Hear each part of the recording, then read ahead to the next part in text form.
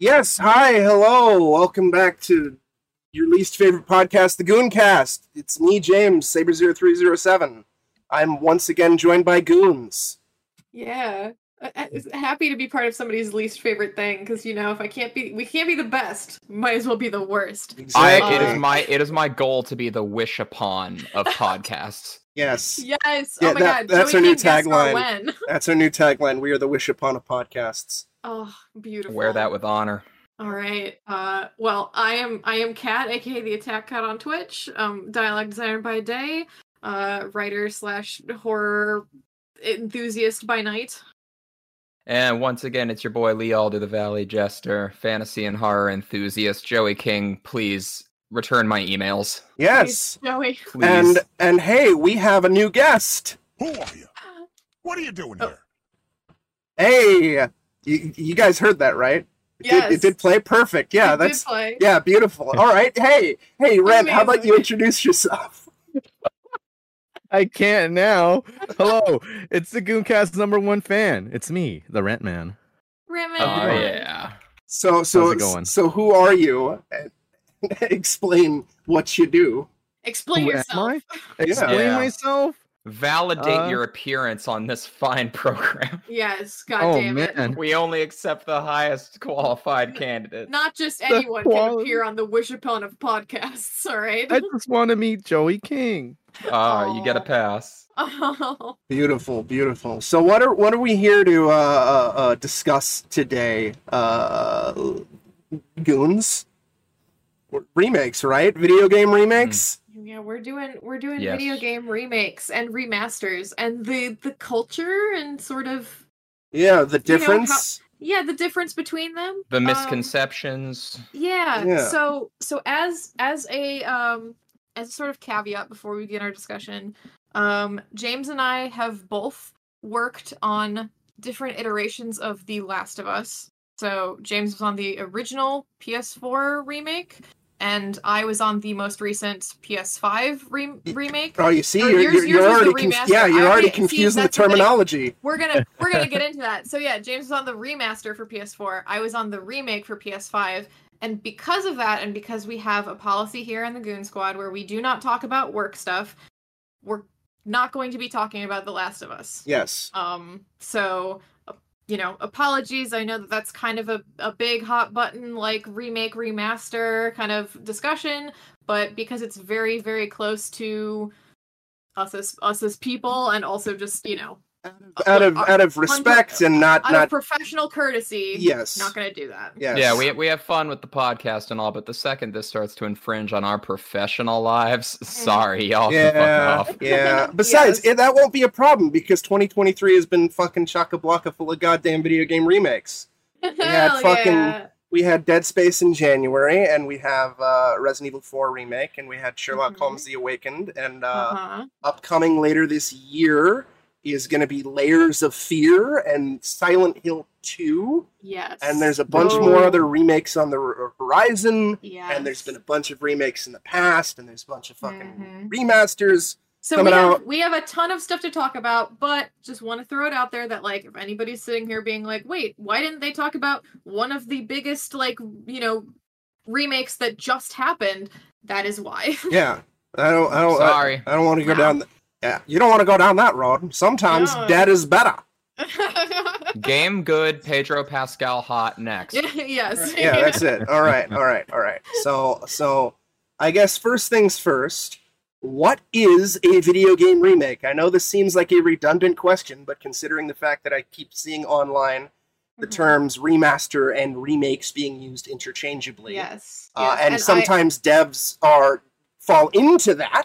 Yes. Again, I am also, like, incredibly, guilty of that because it is there's a very, like, thin line between them, and I think that line has gotten blurred a lot. And James, you can talk a little bit more about the history of that, but there was a sort of, like, in the, I want to say the early aughts of the 2010s, where people were quote unquote remaking games, but they were actually just remasters. Yeah. Like, up-res textures and or ports. I mean, I've been looking HD up the collection. HD collection stuff. I've been seeing I remember distinctly seeing the phrase HD remake being thrown around, and that being used for remasters.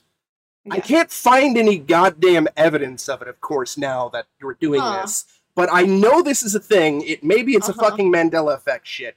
But either way, there definitely is some like weird shenanigans with this, especially when you have instances of a game being like Shadow of the Colossus got a remaster on the PlayStation 3 and then a remake on the PlayStation 4, or you have Resident Evil 96, which was remade for the GameCube, and then that GameCube remake was then later remastered.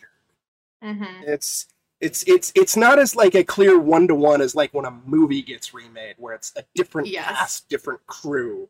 This is like right. So for the sake of a clearly defined like difference, how would you define a remake? How would you define a remaster? For me, a remaster basically it's just the original game, original source code with stuff upscaled and like clear textures, clear graphics. Maybe it's in a different aspect ratio than it initially released. Would this count for the Skyrim? Skyrim 100%. It's as far as I'm like remaster is Diablo effectively 2.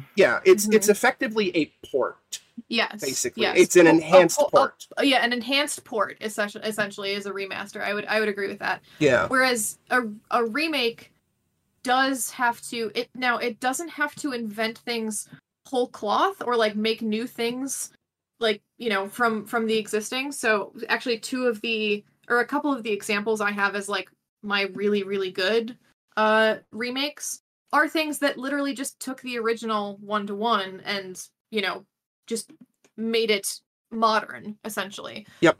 But it does have to involve new creation in terms of assets. You know, sometimes going back into the source code and reimagining things, sometimes making something in a new engine. Yeah. You know, like, I mean, the Resident Evil remakes are the perfect example of that, where they're now in the RE engine. And that's like a huge, a huge difference, obviously, from when they were these tank controlled kind of point and click puzzle games. Now that they're like full 3D, slightly more actiony.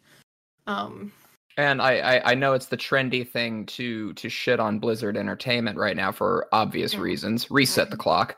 But I think that their remaster of StarCraft was a picture perfect way of how to pull this off in a way that breathed new life into the game. When you are running StarCraft Remastered, you can almost look at it as like a different sheen put over the base game, to the extent that when you're running it, if you hit the F5 key during play, it just transitions you back to original.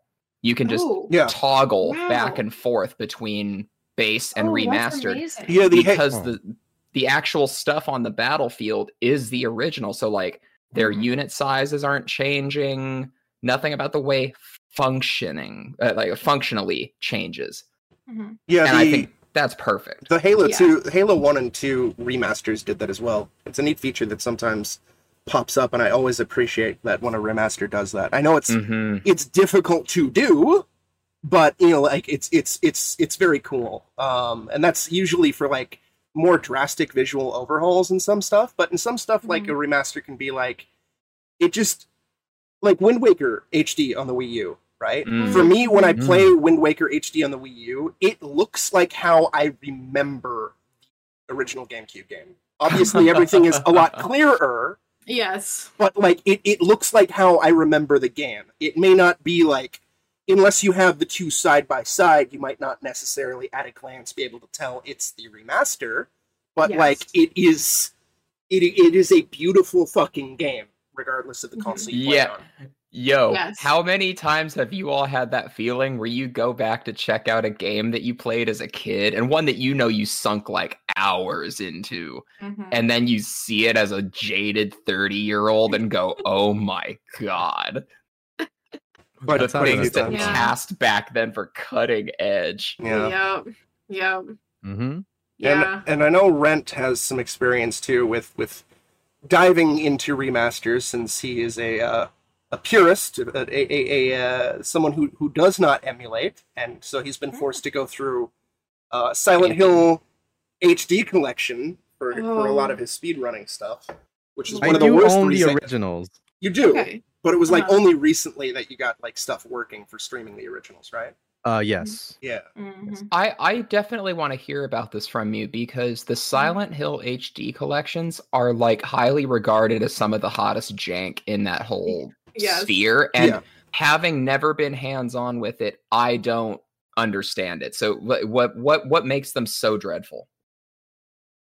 Part of this issue with like so Kingdom Hearts actually had this exact same problem. Where back what do you mean? in Kingdom Hearts is perfect. Well, no.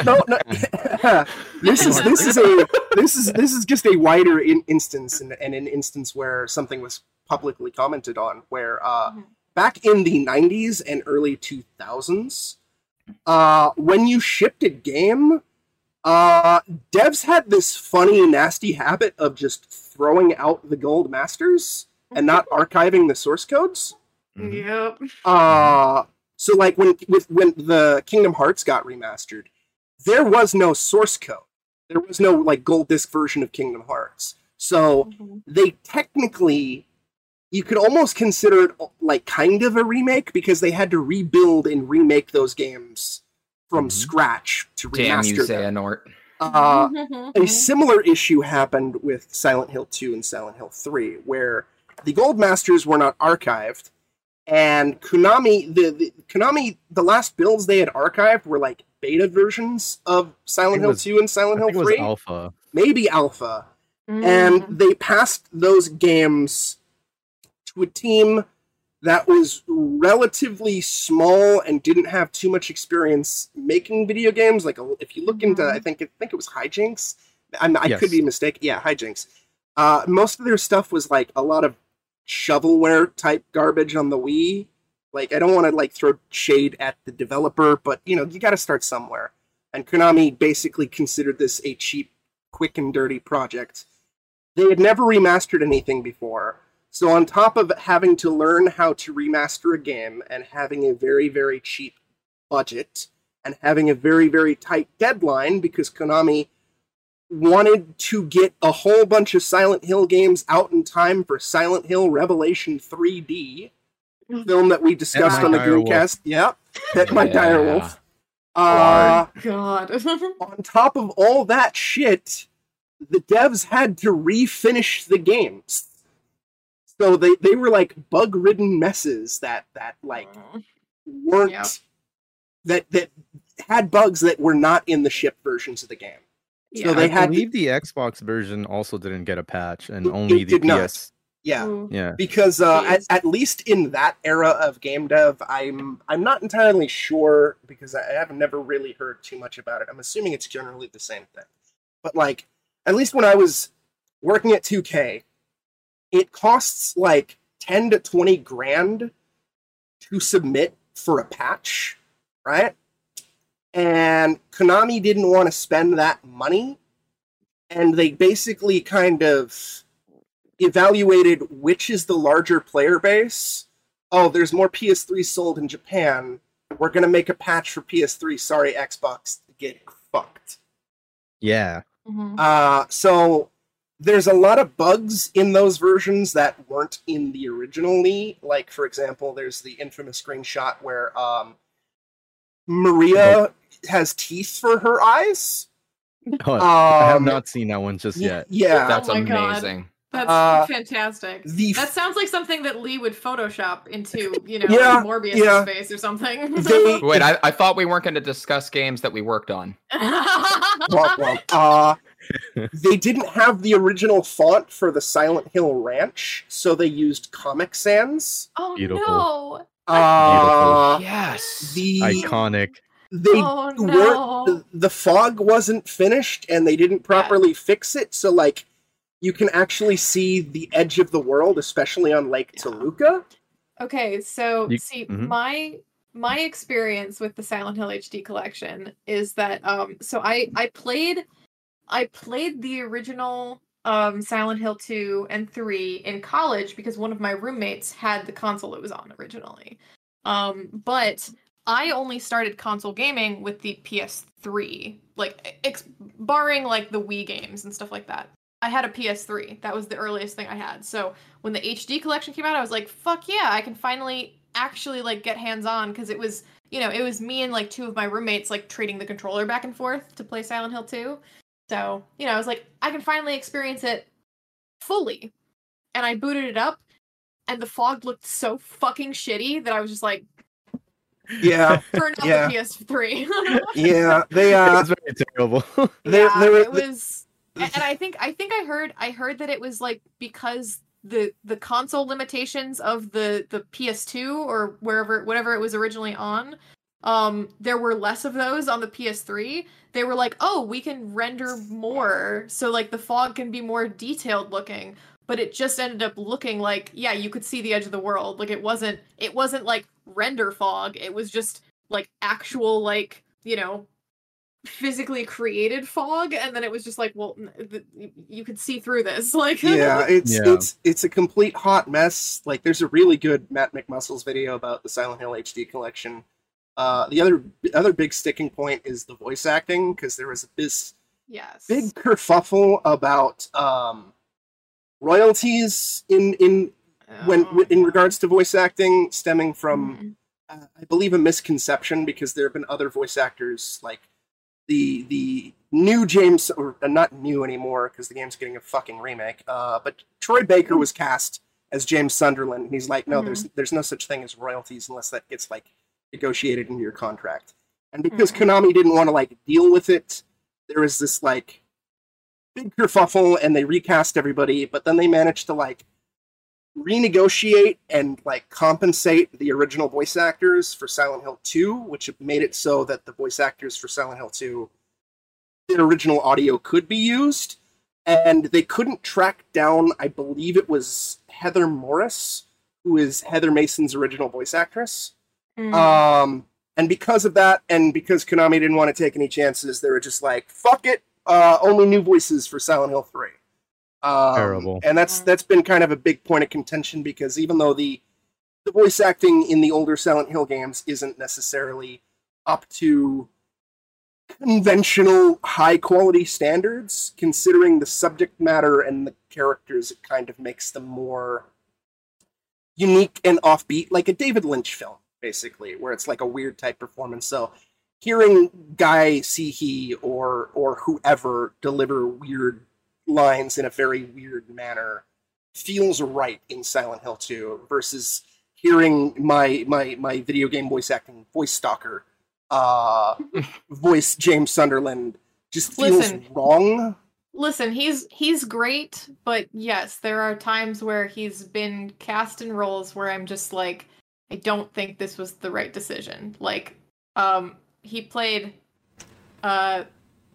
spoiler alert, I guess, for in the one like Batman prequel game where it was like, oh, he's playing a brand new villain. Who could it be? Oh, it's the Joker. Like, yeah, he's brand new, baby. So yeah, he essentially spent the entire time doing a Mark Hamill's Joker impression, but like younger, and it was just kind of like, hey guys, you're hiring Troy Baker, maybe let him be a cool new character that we can enjoy. Like, he was supposed to be Black Mask, I think, which I was like, oh, fuck yeah. Oh, but then they took out the mask and surprise, it's the Joker. Yeah. It was just really, really bad. Awful. Yeah, or at the very least, just let him do his own interpretation of the Joker. Like, yeah, exactly. In that Under the Red Hood movie, they have John DiMaggio as the Joker, and he does not try to do Mark Hamill's Joker, and he fucking kills it. That performance he's great. Fucks. Yes. Yeah. It's super There's good. There's also oh my gosh, what is his name? The one who there's one of the cartoons that there's another guy completely who did a take on the Joker, and also fantastic. But like, and a completely different look and feel than Mark Hamill's Joker, and it's just like, yeah, we can do that. Like, oh, I gotta go rewatch Under the Red Hood now. Oh my god. Yes, you do. But what a delightful family reunion. Let's take pictures. We'll do all three of us, and then I'll take one of the two of you, and then me and the crowbar. It's great. But yeah, it's it was kind of basically a hot mess, and that day was kind of a bad day for survival horror, because the only other horror game that came out on that day was Resident Evil Operation Raccoon City. Hey, I pre-ordered that one. I did too. I pre-ordered both of them. I got them on the same day. I only got Operation and Midnight Release. Boys. Yeah, it was. Sorry, boys. Well, that entire, because they both came out in March, and the kicker too was that Silent Hill Downpour also came out that month. So it was basically, for my birth month, a really, really dour note of horror games. I'm sorry, Jam. It was. But yeah, I remember enjoying Downpour when I first played it, but on I appreciate elements of it, but it's buggy exactly. as fuck. There's things that were good about it, but also things that were very not good about it. I wish the creatures would have been a little bit more like the homecoming ones. Yeah. As opposed to just homeless-looking people. Me. Yeah. So that's basically all the terrifying monsters. of all. Yeah. Silent Hill, Los Angeles. So yeah, it's I'm the main character. Remasters are basically just like an enhanced looking port. I think we can kind of agree on that, right? Yes. Yeah. And then and also a thing we had talked about answering before we kind of got really into the meat of the discussion was what makes a remake or a remaster acceptable. It doesn't shit all over the legacy of the original game. Yeah. Like in my mind, they're like also to think most start with good intentions, but yes, I would think so, and I know that there's tons of things behind the scenes, especially since I've had a peek behind the curtain. But it is a bit weird when you have remasters coming out and they are just in like the absolute worst state. Like not just the Silent Hill remaster, but like on the polar opposite side of Blizzard, Warcraft 3 Reforged. And then more recently, like the Grand Theft Auto Trilogy remaster, which stung extra hard because Rockstar decided to delist all of the previous versions. That's right. Which is just a super dick move. Don't do that. Oh yeah, and Sega did the same thing with Sonic Origins collections, where it was like right. a remaster, but it was in a worse state than the original games. Like it's for me, what I just want is like maybe some slight gameplay tweaks to maybe like update the feel slightly for like to iron out some of the wrinkles or whatever. But for the most part, I just want the original experience running on modern hardware. So I don't have to dig out old shit or emulate or anything. I think for me the two big things are time and modern hardware. That's for sure. The big like one, like if the game is unplayable without a remake or a remaster, then do it. Like if it's literally like on a defunct console that I can never get my hands on ever again because they just don't make them anymore without like going on eBay somewhere, right? It's just like, hey, I don't want to do this. I would like to be able to experience this piece. Yeah, especially when the game in question is uber rare and assholes are charging $600 to $1,000 for it, aka Haunting Ground or Rule of Rose. Yes, exactly. There's. Go ahead.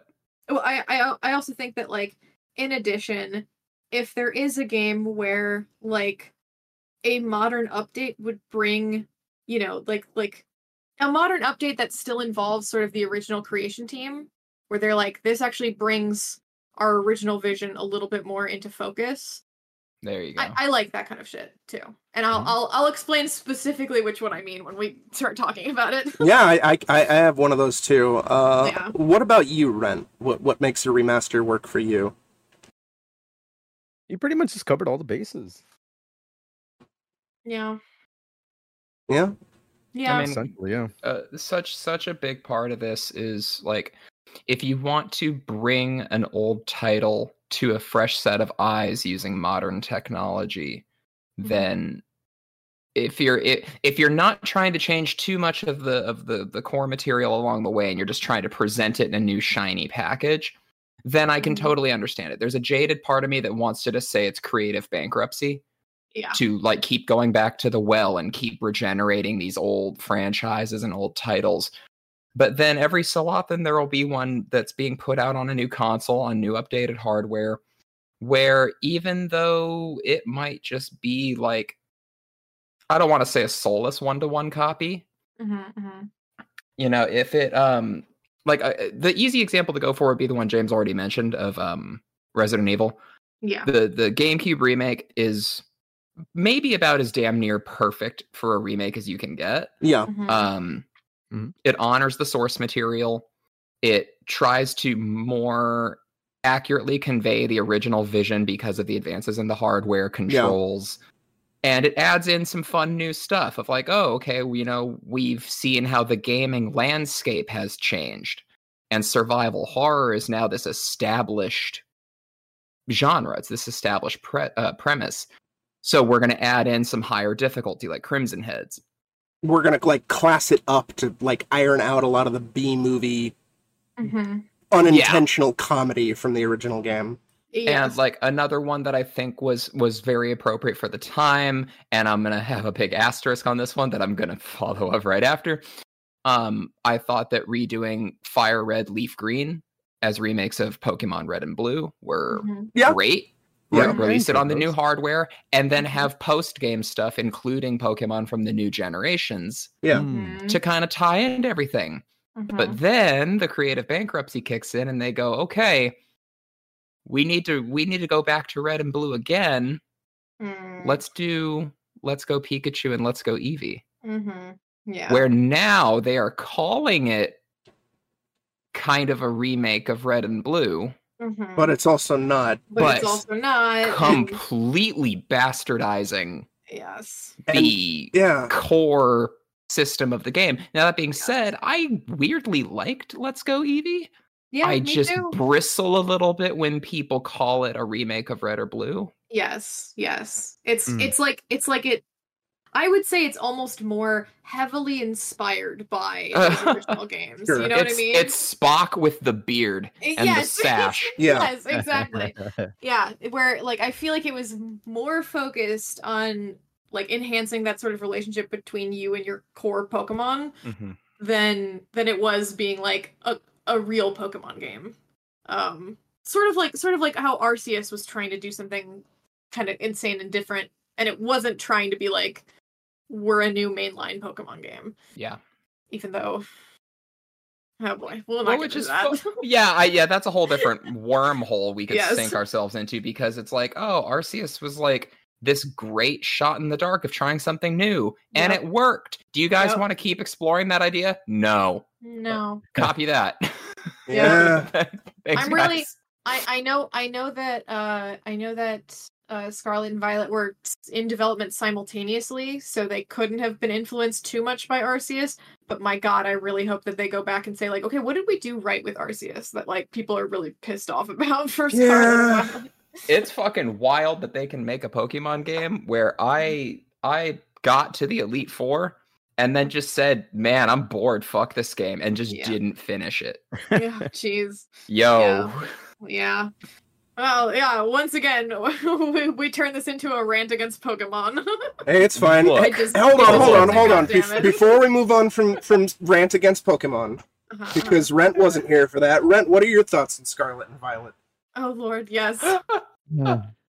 Oh, man, it's just a buggy mess. Yeah. I did go through a bunch of the game offline, which was like the, what is it, that quest that you had to go around and collect stuff for, what's his name? The rival guy? I'm already forgetting about that game. It's just like, with the stupid sandwich shit. The plants. The he had the dying dog. Yes. Yeah, my ball stiff. My balls are stiff. My balls stiff. Yeah. My balls are stiff. Yeah. Yeah, my balls are stiff. Yeah, that one. I did a bunch of that stuff offline, and then when I was streaming it, it was just the majority of like the gym battles. Nothing extra. I thought it was very silly to fight those car bosses. Oh my God. It was just very silly. Yes. It was very repetitive too. Yeah. Give me something was incredibly different. repetitive. I will never forget that my first impression of Scarlet and Violet was seeing the car boss. Was on My Grease, very on Grease stream, right? First, yep. Yep. Listeners, I tuned into the stream of friend of the podcast, Greedy Kumquat, and the first thing I see is her in battle with an actual car. Mm-hmm. And I was like, okay. Yeah. I see where some of the complaints are coming from. Yeah, and then I immediately bought you the game, and you said why.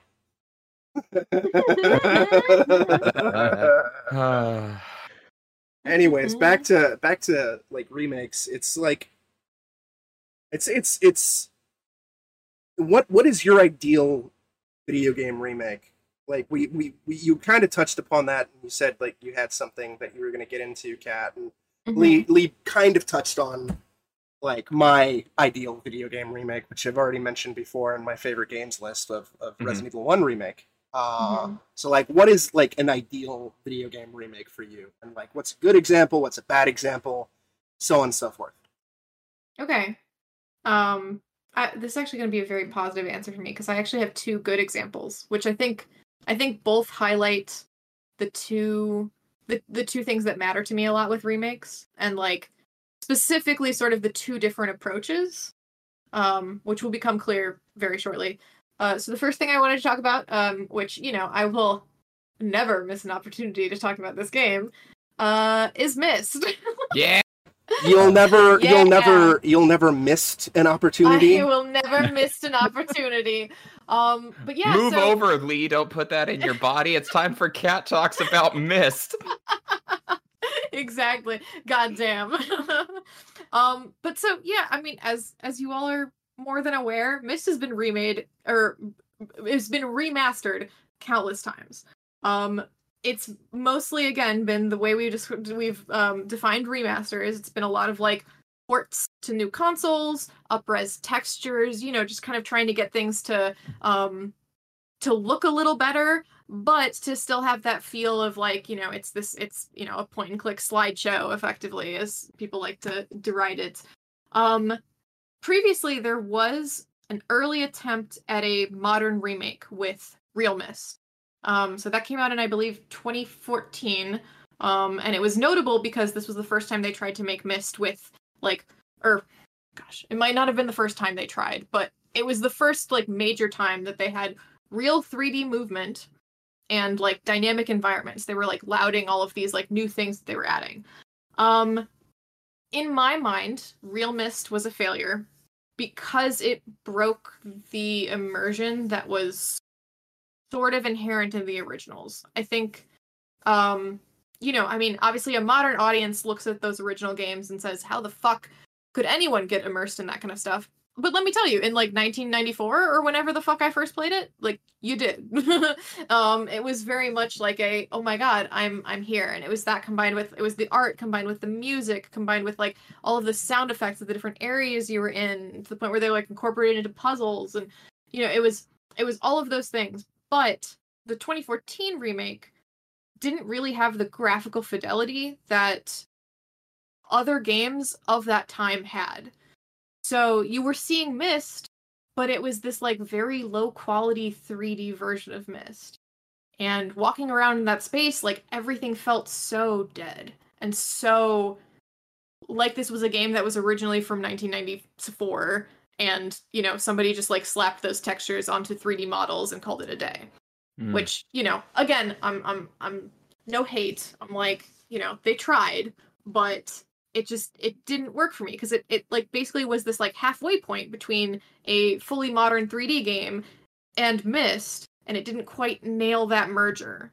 Now most recently, I think 2021, Cyan Worlds released another Myst remake. And this was another fully 3D dynamic environments. Well, actually, yeah, I think dynamic environments, but just another attempt. But like done completely modern, like this time I think they like absolutely fucking knocked it out of the park. It ended up on my favorite games of that year list. I think it was number 1, in fact. Like, I think it was like no surprise that I was just like, yeah, number 1. But talk about this, that like this is very much, they did not redo anything at its core, right? Like, Myst is still Myst.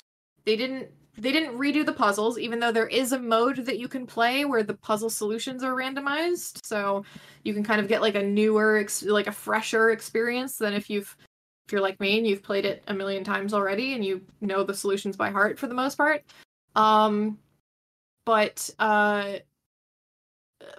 basically what it did was it kind of brought the level of immersion that I experienced as a little kid on my, you know, like my iMac 2 or whatever the fuck, the old school Apple computer, and just kind of brought that to a modern audience where the 3D environments are incredible. They're photorealistic. You can walk around in them. You can, you know, you listen to your own footsteps. You're hearing all of the sound effects in world that you were hearing, you know, when it was just a still image you could click on, but you're hearing them in a world space. And I know that there is a VR version, and I haven't tried that yet, but it was just like, to me, it just absolutely knocked it out of the park.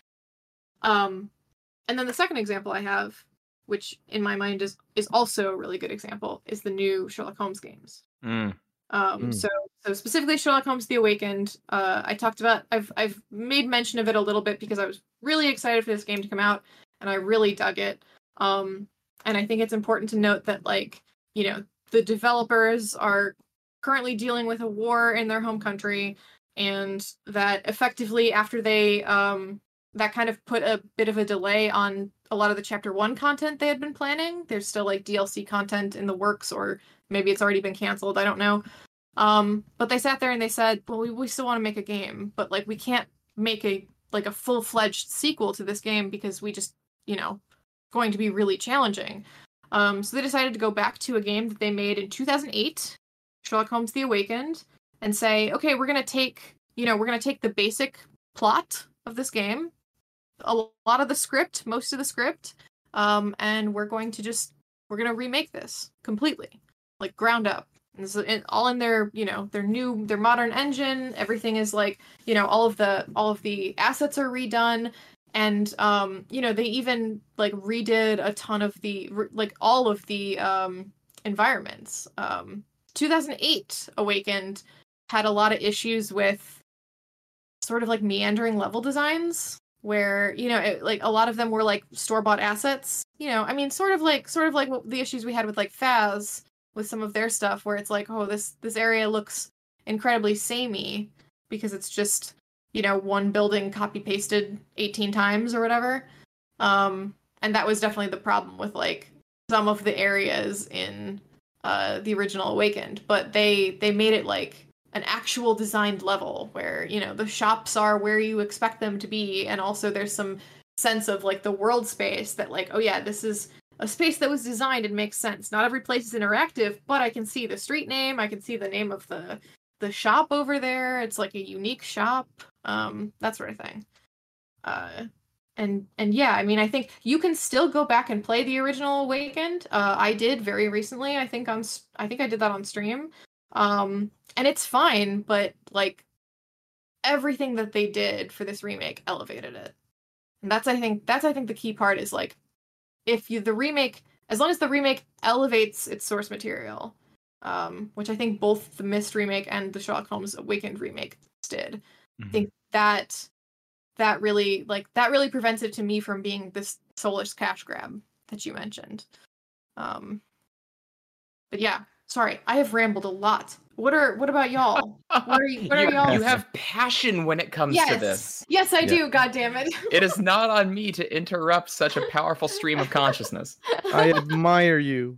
Thank you. I admire its purity.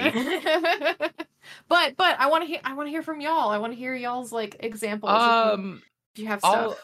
I'll get mine out of the way. Well, one of them, unfortunately, I haven't been able to get hands-on with, but as an outsider, it looks like the perfect remake, because it seems to accomplish a lot of the things that I would want. And that's my second favorite game of all time, Shadow of the Colossus. I have not had a chance to be hands-on with the full remake that was released. Mm-hmm. And from everything I've seen, it looks just like a graphical overhaul You know, they didn't like add new colossi with new, you know, functions to beat them. They fleshed out the overworld, so there's a little more like stuff to do in it, and it's the same 16 bosses. Go. And I say fucking perfect. A remake that I think doesn't get a lot of attention that I really enjoyed was Metroid Zero Mission. Okay. It is not a strict remake in the sense that it follows the exact same map layouts of the original Metroid. So some people get a little iffy on calling it a remake. But I mean, it is canonically a retelling of the same story from Metroid 1. They just had the maps be more fleshed out. And I mean, you know, that's keeping up with like the way the series had come to be at that point, kind of in the vein of like Metroid Fusion and things like that. So to have it be a direct map to map remake would leave the newer generation of players kind of going, wow, this blows. Like, I don't care about the graphical update. This is not great. So they made a smart decision, in my opinion, and elaborated on the things that had made Metroid so enjoyable at that point. So fucking Zero Mission I think is great. And then controversial take. I think one of the best video game remakes of all time is also one of the worst games I've ever played. Kingdom Hearts Chain of Memories. Oh no. I think as a remake, it is outstanding. Because Chain of Memories, as part of Final Mix, took the original game, which was Game Boy Advance. It was janky as fuck. It had an ambitious card battling system that did not translate well to the hardware at the time. And they scaled it into the new age, put it into the third person, Kingdom Hearts 2 battle system. They slapped that card battle system in there and they kept to it. They made it the same thing. It follows the same plot beats. It then fleshes out with additional content because Nomura can't help himself. All this extra stuff into the storyline and the lore. And my God, as a remake, it is stellar what they pulled off.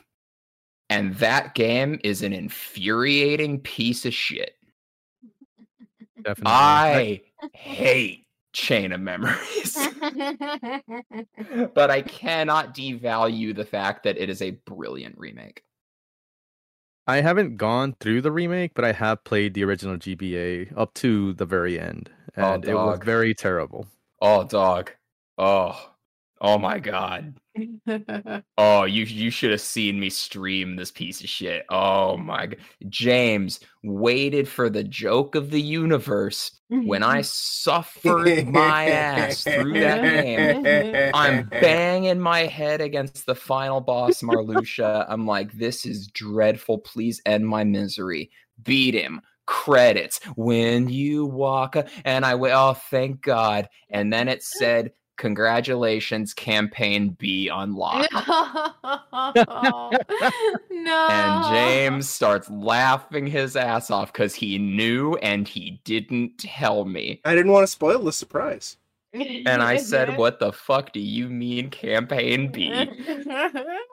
It's like, oh, isn't that like a good thing? Like when you beat Gold and Silver for the first time, like you beat Lance and you go, wow, that was great. And then you get to go to the Kanto region and fight all the original bosses and then have the showdown with Red. Yeah, campaign B. No, here's Riku. He sucks. You don't get to modify his deck, deck building, the fun part of a card battle game. No, I've never heard of it. Here's a parry system that sucks, and you have to use it. Oh, God. And it's like just a hair shorter than the first campaign. Have fun. Fuck that game. Great, brilliant remake. Fuck that game. Wow. So what about... I love the passion. what about the worst remake that you've played? Ooh. I gotta chew on that one a second. All right. Well, mine is honestly probably HD collection, although I haven't. Actually, played all of it. Pretty that's a remaster, though. That's true. That's true. If also, I can Rent needs to go with his best too. Yeah, I want to poke something before we move on from best, because I want to hear Rents, and also James, I want to hear your opinion of the Demon Souls remake because you love the original so deeply. Yeah. Yes. There's also another secret remake I want to talk about as well. Oh. Secret? Yeah, I'll get into it on my turn. Rent, go ahead. Yes. We're talking about favorite games, right? Favorite remake, yeah. Yeah, your favorite remake. Favorite remake? Yeah, we're not on your favorite games yet. That'll happen. Yeah. Oh. Yes. Well, I mean, essentially it ties into one of my favorite games, which is Conker's Bad Fur Day. I do enjoy the Live and Reloaded. Uh-huh. There is just one thing that I don't like about it. It's just the swearing part. That's just kind of blurred out. Yeah. But essentially, actually, I mean, because I play the rare replay version, I don't own the original copy for Conker's Bad Fur Day on N64 anymore. But when I do play the rare replay version, I know that the controls are a bit janky. Yeah.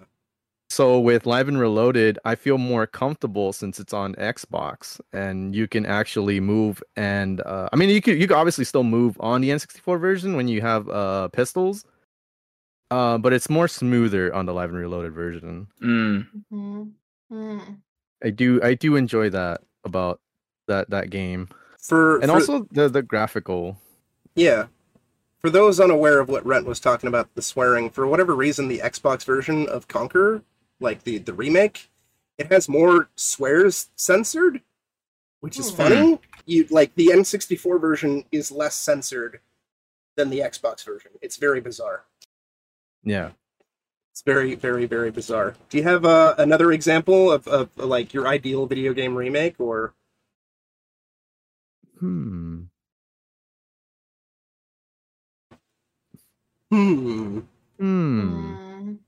Pondering. Joey King? Joey King? I do enjoy Joey King, no. I was going to say Resident Evil 2 remake. There you go. Yeah. Yes. Okay. Another great example of like a remake that changes just enough to keep it fresh and modern, but still keeping the soul of the original. Sure. Yes. Yeah. Oh, y'all, what the fuck about Shattered Memories? Oh, I actually own a copy of the game. I have not played it. Shattered Not Memories. a strict remake, but yeah, like that's a reimagining. Yeah, that's actually something that I was going to get into a little later in regards to like reimaginings of games as opposed to remakes. I was going to say I adore Shattered Memories, but I don't. Yeah, again, I don't even consider it really in that vein because I feel like it's almost like an alternate perspective of the of Silent Hill 1 and 2, I guess. Or Silent Hill 1. Silent Hill 1, yes. Silent Hill 1, yes. Yeah. Yeah, That's a good one. So, if Rent doesn't have another example, although feel free to chime in if you think of one. Obviously for me, the Resident Evil 1 remake. Because it's basically the original game, but like fully fleshed out according to Shinji Mikami's vision on newer hardware. And more importantly, the original version is not playable on a Nintendo console, so like there's no backwards compatibility there. And it's like a more fleshed out, classier version. There's still like a couple minor nitpicks that I would have appreciated tweaked in regards to how the game functions. Like I would have appreciated if the Jill and Chris campaigns were more like a Leon A, Claire B, or Claire A, Leon B sort of thing, of like in proper scenarios as opposed to just the same basic campaign but with a different protagonist. Small changes too, right? Yeah, and for me that's kind of like my ideal survival horror game, my ideal remake, and everything like that. In answer to your question, Lee, I mostly like the Demon Souls remake. Mostly. Yeah, it's especially if you've never played Demon Souls before, or if you can't play Demon Souls, it is great. It introduces a bunch of minor quality of life improvements that certainly fix certain mild nitpicks about the original that are a little grating, namely in regards to the fact that, like, you can send items from your inventory to your storage, which you couldn't do in the original. And that's a big deal since Demon's Souls has fucking inventory weight capacity. So if you're carrying too much shit, oh god, you just drop whatever you're trying to pick up. And if you leave the level or you die, whatever you left on the ground just despawns, so it's gone forever. No. Remake allows you to, at the very least, send stuff back to your bonfire and everything like that. So it's like you don't have to lose shit. Perfect. But the reason why I say mostly is I think something feels off in regards to, like, the atmosphere and the lighting, in regards to, like, how it definitely looks better because it's 2 generations ahead. Right. But, like, it doesn't have the same atmosphere as the original game. And the lighting feels off in some environments where it's impressive lighting, but, like, it just isn't quite Demon's Souls, if that makes sense. It's a stupid, silly-ass nitpick, but, like, it's part of the soul and the DNA of the original. For me, also, I feel that the reinterpreted, reimagined music tracks are far too bombastic in the remake, where they went way too hard, like, unnecessarily. Yeah. And then the most important thing that I can remember off the top of my head in regards to, like, why it's kind of inferior to the original is the voice acting. No. They got most of the original voice actors back, but they're delivering less than performances that just aren't as good as the original. In some instances, it feels like somebody's reading a script as opposed to, like, acting. Oh, yeah. That's a bummer. Yeah, it's still a solid overall remake, but, like, for me, as somebody who loves the original and can still play the original, it's not my preferred version of Demon's Souls.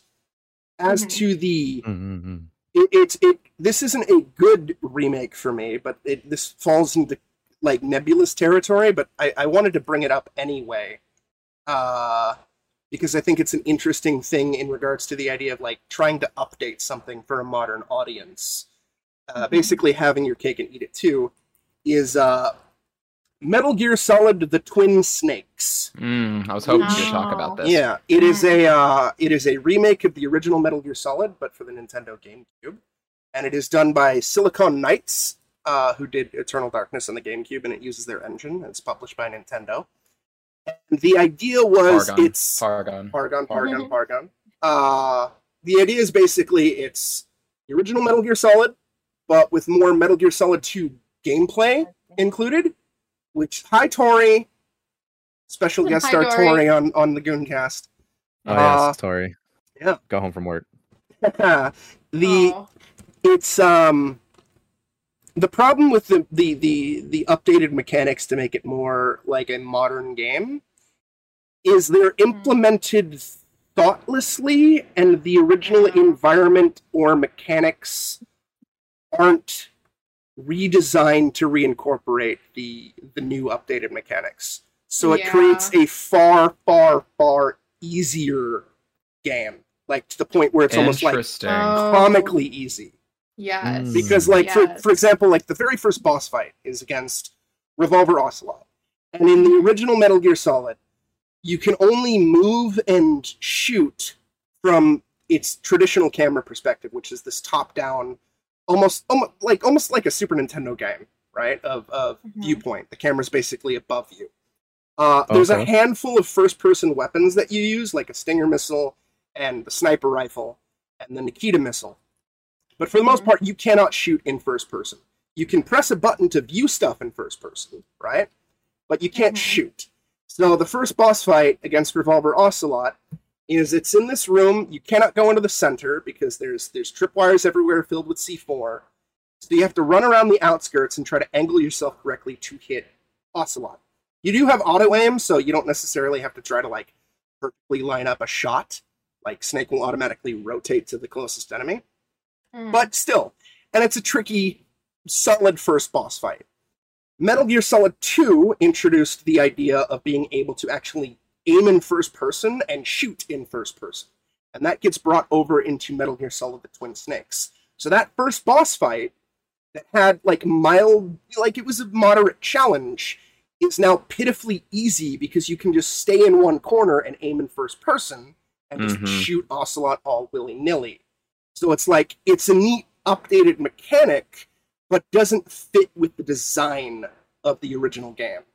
The original game also did not have lockers that you could hide in, so a bunch of lockers have gotten added in, which makes evading enemies and sneaking around comically easy. And that's just generally the kind of the go-ahead, like the running theme with Twin Snakes, where it kind of just, the intent was there to update it by modern standards, because at that point, I think it had been 6 years since the original Metal Gear Solid, but it just feels thoughtless, and it wasn't like they didn't want to fuck with the original design, but they wanted to incorporate all this new shit without really worrying about how it all melds together. And it just creates cramming more content and more features into it until it's gonna burst. Yeah, and it creates this weird experience that it's fine. At least I think it's fine. Twin Snakes is a very contentious title. Some people love it. Some people think it's fine. Some people, i.e. Walter, think it's the biggest piece of shit ever made. Shout out to a friend of the Goon cast. Yeah, shout out to Walter. I miss you, buddy. But yeah, it's an interesting spicy humble mare. It's an interesting little piece of game history where it doesn't quite work. It doesn't necessarily trample on the original game's legacy, and it does include, I guess, supposedly as a way to segue, like we were discussing reinterpretations of classic titles. All the cinematics in Twin Snakes were directed by Ryohei Kitamura.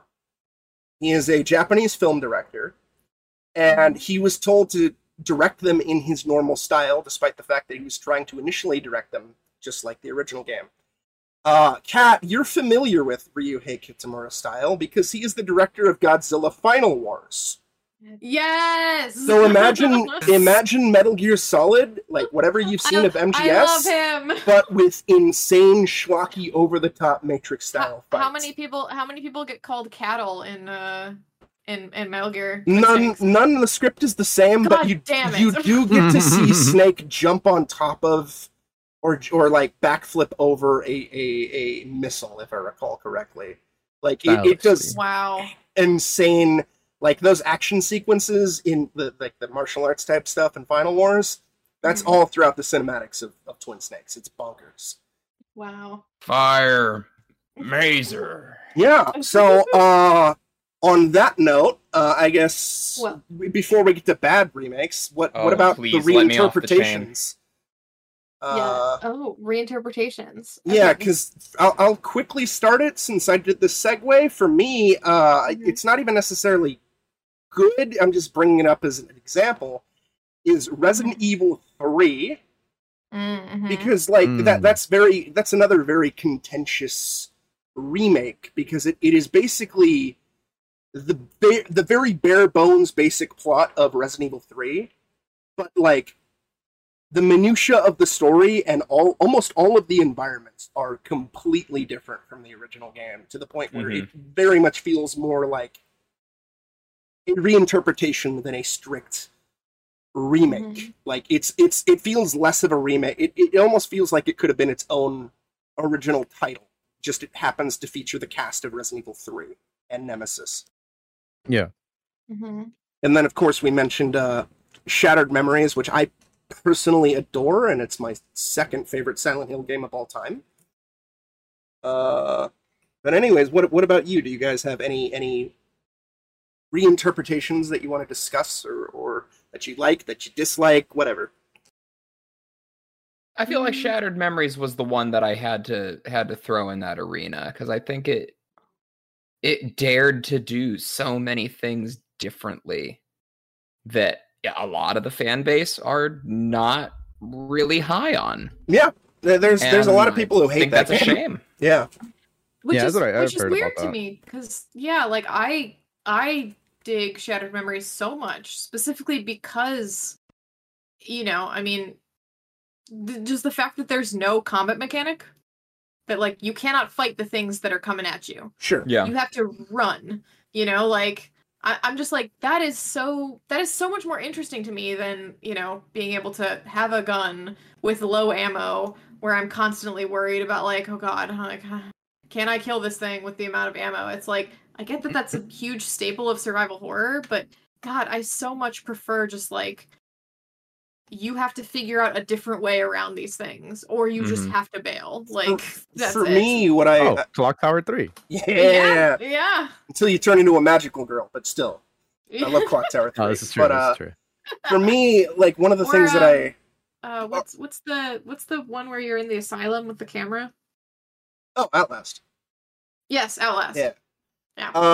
For me, one of the things that I really appreciate about Shattered Memories compared to the rest of the Western Silent Hill games is it's for one, it's the only Western Silent Hill game that doesn't try to be Silent Hill 2, and it has its own unique identity, and it does its own unique thing. What do you know exactly what I mean? You don't want to combat roll away from your problems like a real man? I mean, I do, but I don't. There's no Pyramid Head or Pyramid Head stand-in.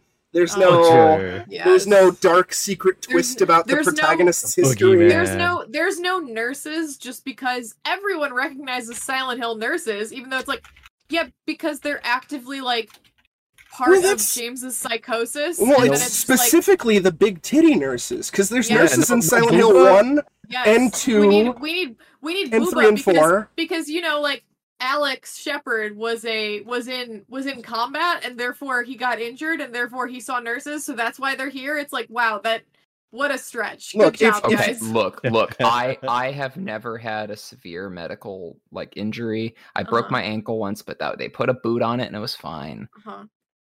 But if I had a Silent Hill, it would have Big Booba zombie nurses. Yeah. Look, if they had balls, they would have copied the Silent Hill 4 nurses.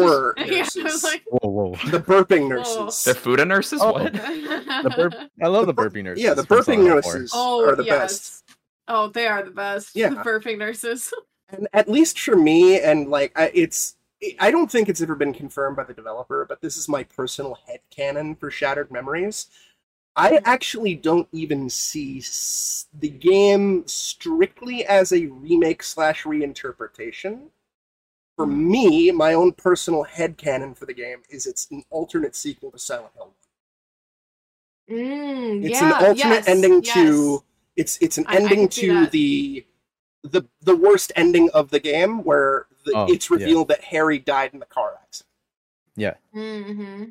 And again, nothing has been confirmed by the devs. I don't even necessarily think it's probably their intent, but this is just how I see the game, and I dig that. Like, as just like, we're gonna go off on a completely different direction, and even if it doesn't necessarily tie completely one-to-one to Silent Hill 1, that's kind of fine, because it's somebody's dying thoughts as they're in a car accident. Especially since, spoilers, that's basically the plot of Jacob's Ladder, where it's just this mishmash of insanity and whatnot. So it doesn't necessarily have to make complete sense. Mm-hmm. Any other spicy reinterpretations that anybody wants to discuss? I got one. I don't have a whole lot to say about it because it's been so long since I've played it. But Prince of Persia was a really good way to reimagine the franchise.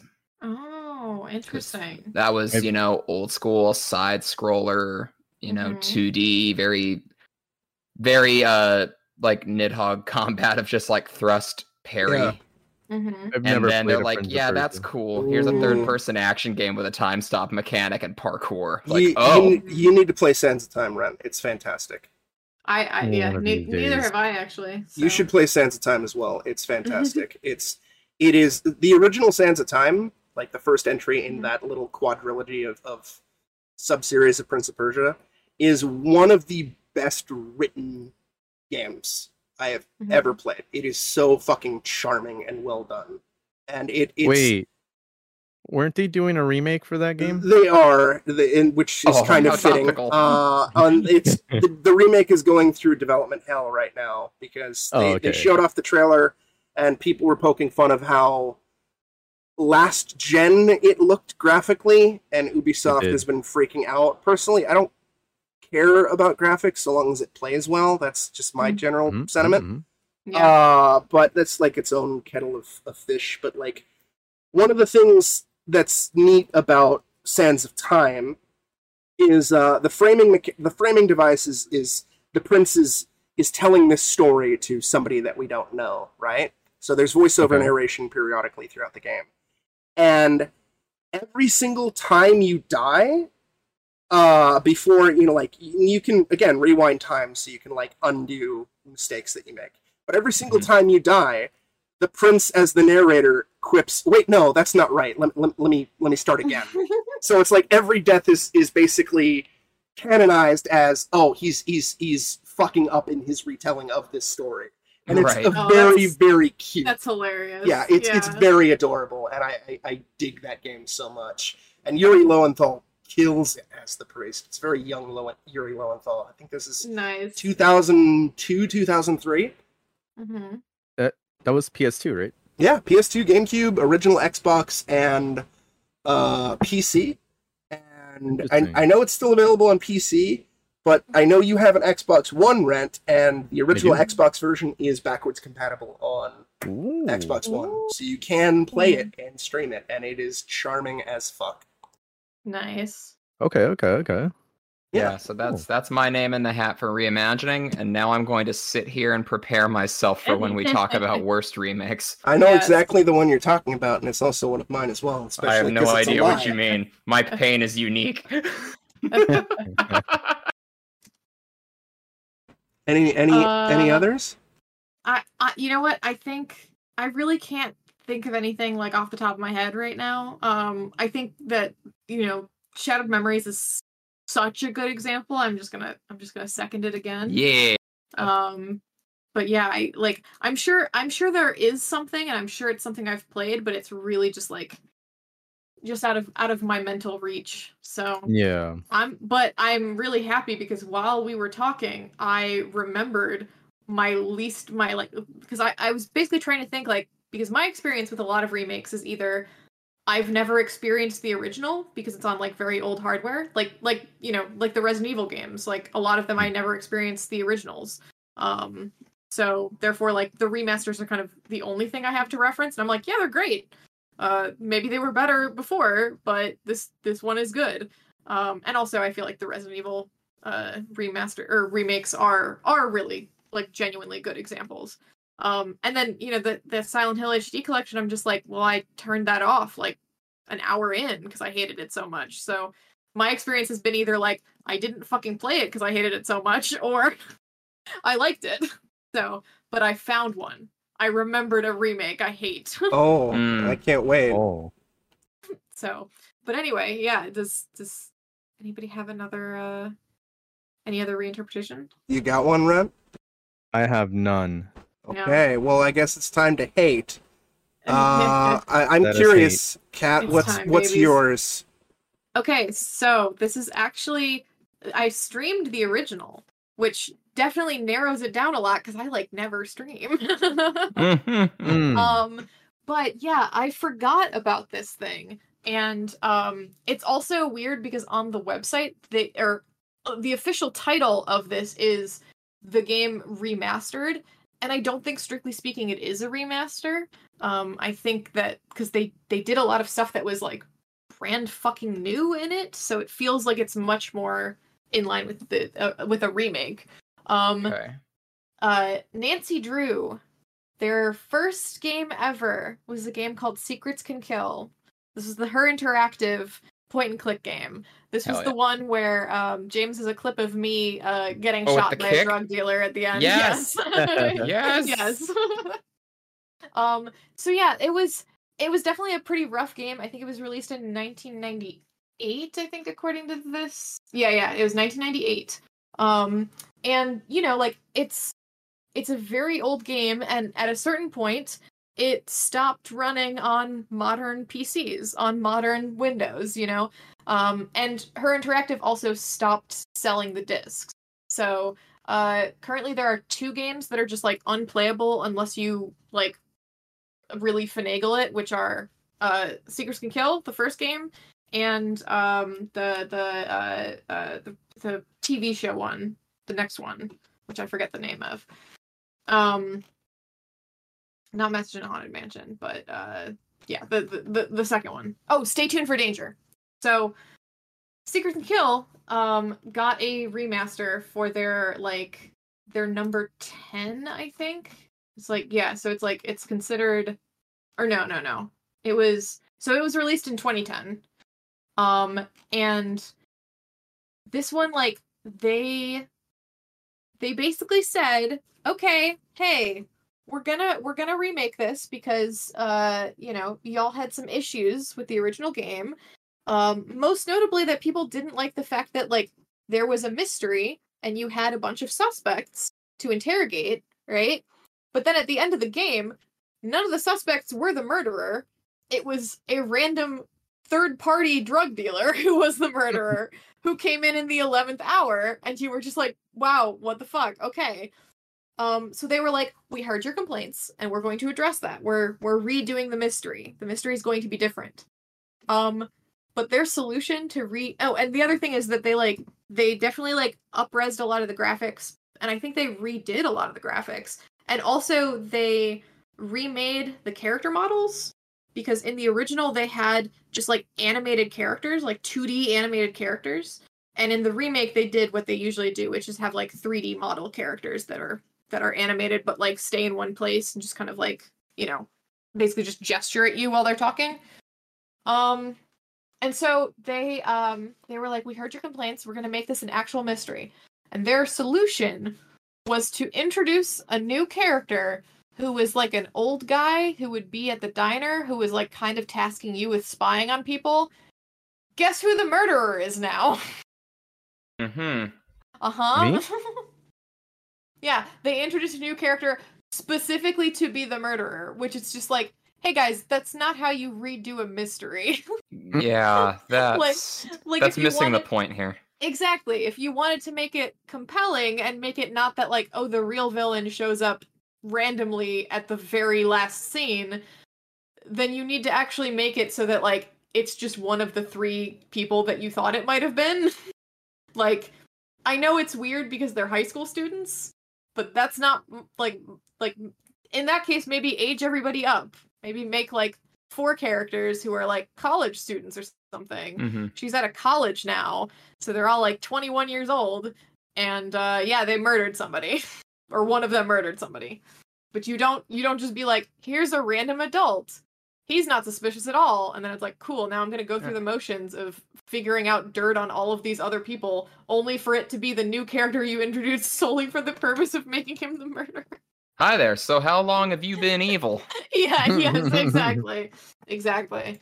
So yeah, that's my example of, and I've played this game a couple of times. You know, and I definitely played it all the way through, so I feel like I can, like, more definitively say this was a major miss as a remake. Fucking sounds like it. Yeah. I will probably stream it eventually. Yes. Womp womp. just so y'all can see, and y'all can see the extremely obvious bad guy. I'm imagining he's got, like, the twirly mustache, and he's, like, waxing it to a fine point, going, yeah. Yep. Exactly. Oh my god. Oh, and hilariously, actually, they don't even have him in the, like, character bios section of the game. Oh. For the remaster. That's They're just like, oh, ignore him. Like, yes, he's a new character, but don't worry about it. It's like, huh, okay, sure. Oh man. Secrets can kill remastered. Yeah, here we go. Yep. Yeah, and I genuinely I don't know why it's called remastered unless that seems like another blurred line, honestly, because they literally like added new characters and changed a lot of the script is 1-to-1 from the original, but like they had to reanimate a bunch of 3D characters and redo a bunch of sets, so it's just kind of like I don't know what's going on here. I've noticed that the blurred line, like I mentioned at the start of the cast, is kind of like outside of even just like on an individual like end user gamer level, it can be still blurry for devs. Like I was looking into it before the start of the cast, and apparently the developers of the Crash Insane trilogy call it a quote unquote remastered plus because they use the original level geometry code. And like, I don't care if you use the original level geometry. This is still a remake. These are entirely new assets built from the ground up. This is not the original engine. This is not the original art design. This is not the original graphics. This is not the original music. This is not the original voice acting, etc., etc., etc. Like, it's a remake. It's a trilogy of remakes. It's the same thing with, like, the Spyro Reignited collection. Those are remakes. Yes. They're not remasters. It's not... Yes. Same thing with it can still be a 1-to-1 remake where it is functionally the same game, just on newer hardware. Yeah. But it's not the original assets. You know? Yeah. I feel like if you are wholesale making original like remaking assets, that is officially outside of a remaster territory. Yeah. If you're just taking textures and bumping them up to, you know, like 1024 or whatever from like 256, like that's fine. Then you could say I'm not discrediting that it's not work. Like, it is hard work, but it's not the level of work of we literally rebuilt the entire level as like, you know, all new, brand new 3D models and blah blah blah. Yeah. Anyway, so give me some more spicy Lee, what is your least favorite remake, and why is it Final Fantasy VII?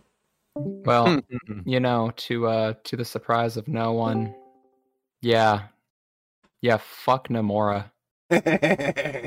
I am so angry at Final Fantasy VII Remake. Oh. Like, it's not Texas Chainsaw Massacre level of anger, but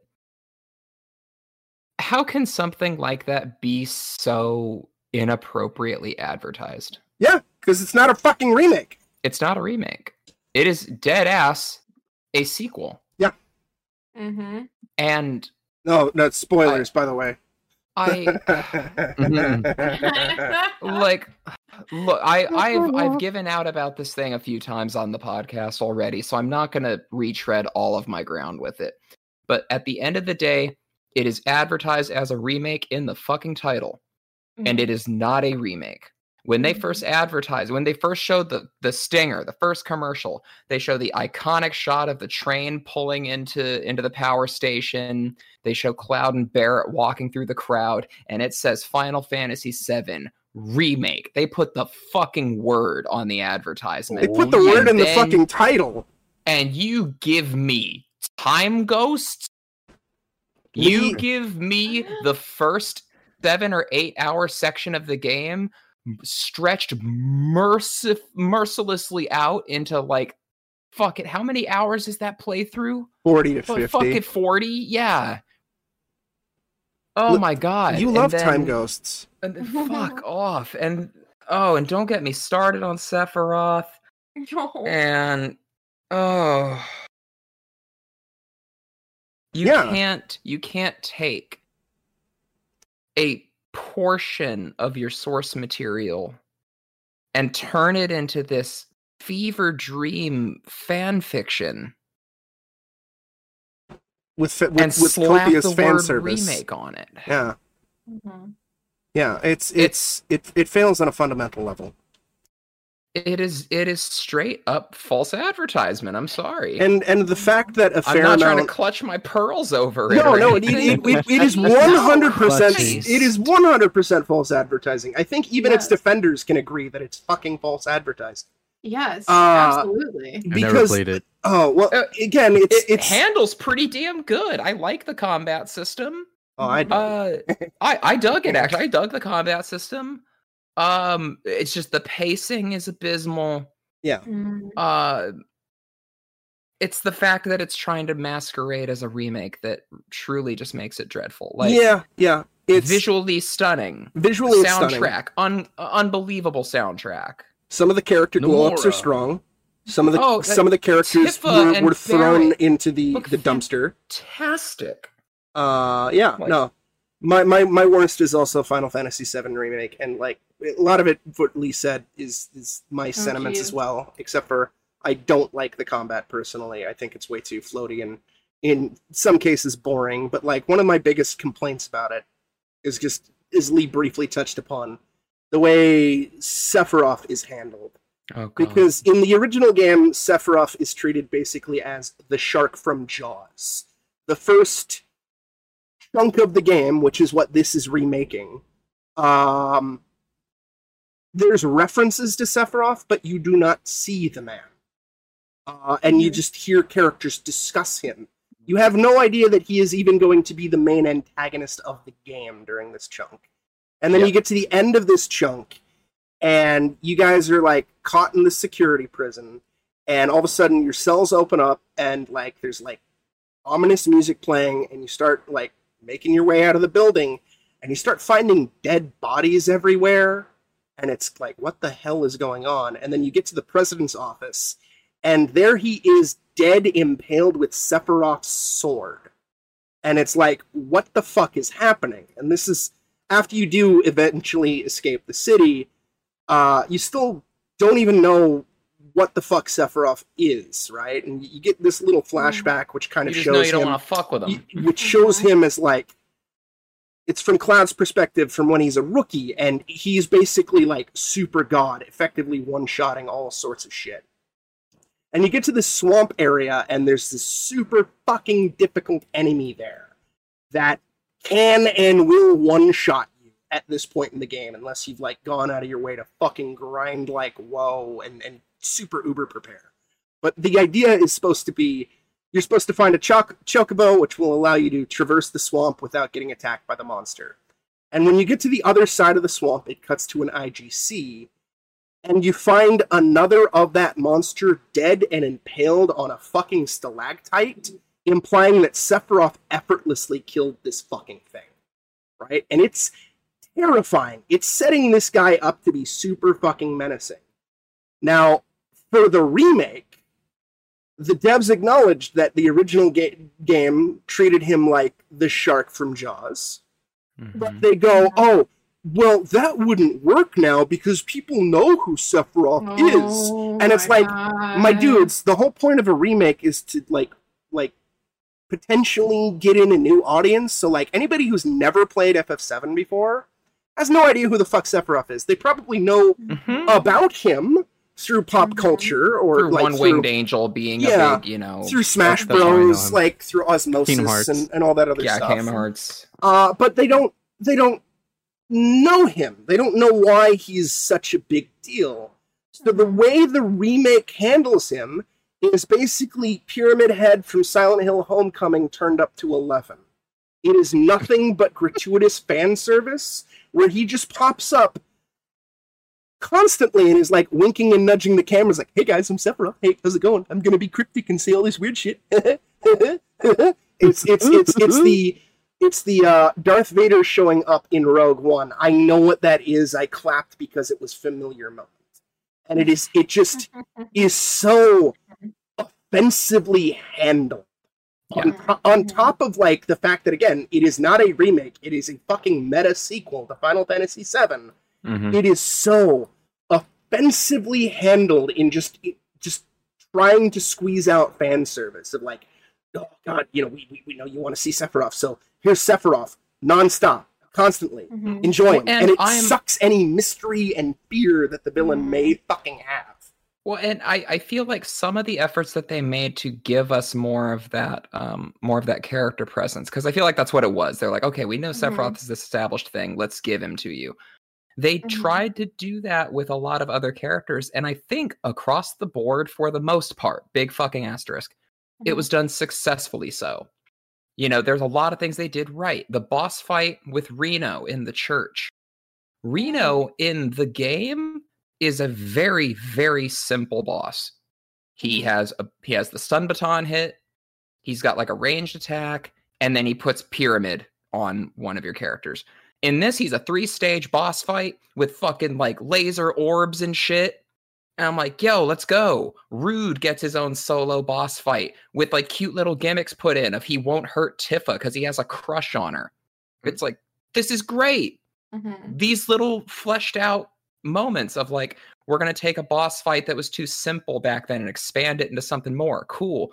But you don't need to change the narrative fabric of the already established story. Yeah. If they wanted to stick to this idea of keeping it as like a multi-episode installment thing, you can. And here's how. 3 episodes, acts 1, 2, and 3. First one, final boss is Rufus. Second one, final boss is Jenova. Third, Sephiroth. Cut and fucking print.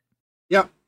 You build up to him and still keep him as a menacing antagonist. Like, it's the shark from Jaws tactic of less is more still works in modern day because it's fucking building something up to be terrifying.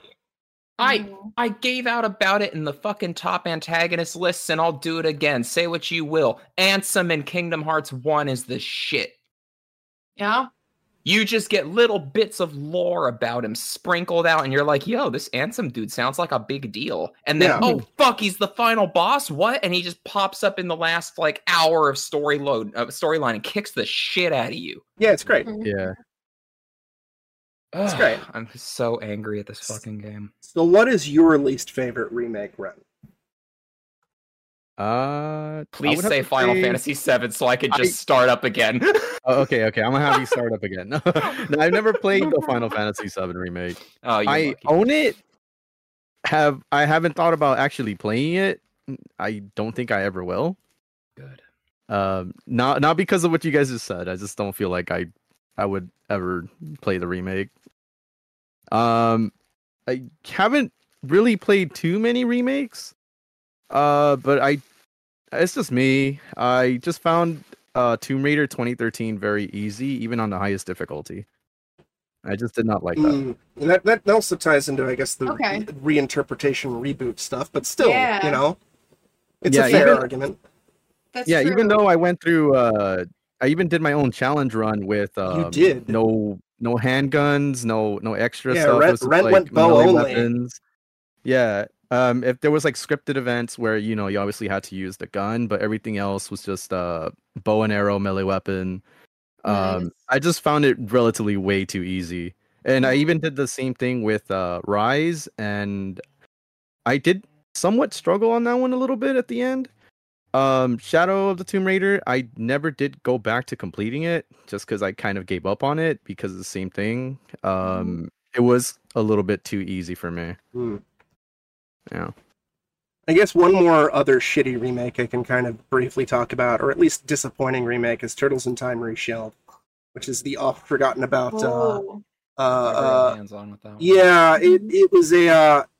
for those unaware, Konami made a banger arcade beat-em-up of TMNT in the late 80s, early 90s. It was a banger. They then brought it to the Super Nintendo, and even though it lost 4-player co-op, they took the time to make it even more of a banger. And then, of course, as rights go, Konami lost the rights to the TMNT franchise, and they bounced around. They eventually went over to Ubisoft, and somehow Ubisoft was able to get the green light to remake Turtles in Time as a downloadable game for Xbox Live and PSN. I don't know if there was a PC version. It uses this 2.5D art style that isn't very good. It's serviceable looking, but it's not. It loses a lot of that charm.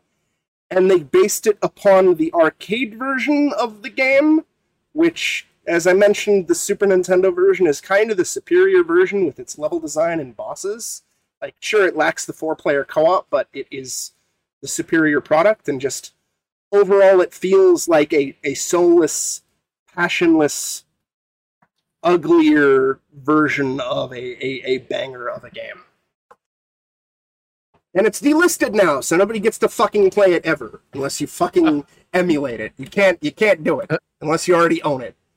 Because licensed games are hell. So why do you guys think there's this nebulous misinterpretation or why is there this confusion on what constitutes as a remake versus a remaster versus a reinterpretation versus a reboot versus all sorts of fun shit? I would say maybe the way things are packaged and advertised. I was just about to say my answer is marketing. yeah, marketing. Marketing Fantasy plays a VII part. remake. I think they want to. I think that companies are wanting to hit the buzzwords that they know are going to generate the most attention. Mm-hmm. Remaster is probably shown to get a lot less traction than remake. Okay. Because remake, the phrasing of it kind of evokes this certain special feeling, like it hits the nostalgia really well. Sure. Remake is like, oh, it's not just gonna be that thing from years ago that I used to really like. It's gonna be like, completely from the ground up, the new hotness again. And to that point, I feel like remaster on the flip side of that coin, it's like, this is exactly the game you know and love. Mm-hmm. No extra bells and whistles. This is just, hey, we're making it prettier and able to run on the new machine. And that's, I feel like, the even if they do say like, oh, we've added a bunch of things, I feel like there has been so much like bad taste in people's mouths over remakes that do that kind of thing, where they update in bad faith, or they update just to update, just to modernize, and it loses the like with Tomb Raider making things too easy, or with the one James mentioned earlier, where it's just like, oh, because of the new Metal Gear mechanics. Yeah, Metal Gear, it's like the new mechanics just trivialize everything about the game. Like all of the challenge is just excised from it. I feel like for those reasons, maybe people say like remaster's like the safe one to say. That's a good like way the to look at it. Spicy one, but also like, ooh, you're getting more bang for your buck, so pay us more money. That's a really good way to put it. Like, a remaster is going to come across to some people as like, well, why would I want to buy that? I've already got it. Where like my favorites have all been, my favorite games have all been lucky enough to get remasters. Beautiful. Shadow of the Colossus, StarCraft, Kingdom Hearts 2 got Final Mix. Like, they've all gotten these updates that I happily would or have throw money at just to get the same game again. Whereas like Silent Hill 1. Basically. Yeah, like whereas remakes, I start off with this bit of like apprehension. Yes. And I've already kind of created some, to be fair, like, criticism about it. Mm-hmm. Which, maybe I'm not their target audience because I'm a filthy casual. Mm-hmm. But I'm much more likely to jump at a remaster than a remake. Mm-hmm. I think part of the issue, too, potentially stems from the film industry and how less...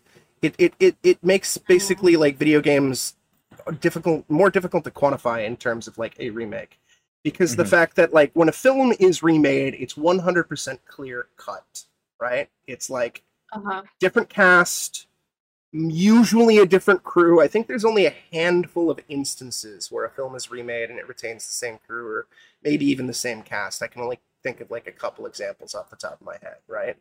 And in most instances, outside of Psycho and maybe one or two other instances, a film remake generally isn't like a direct one-to-one remake, right? Mm-hmm. Whereas, and as we've always seen throughout the history of this medium of video games, Video games are constantly compared to cinema. Cinema's is been around longer, and it's considered like a form of art, and there's this gold standard with cinema.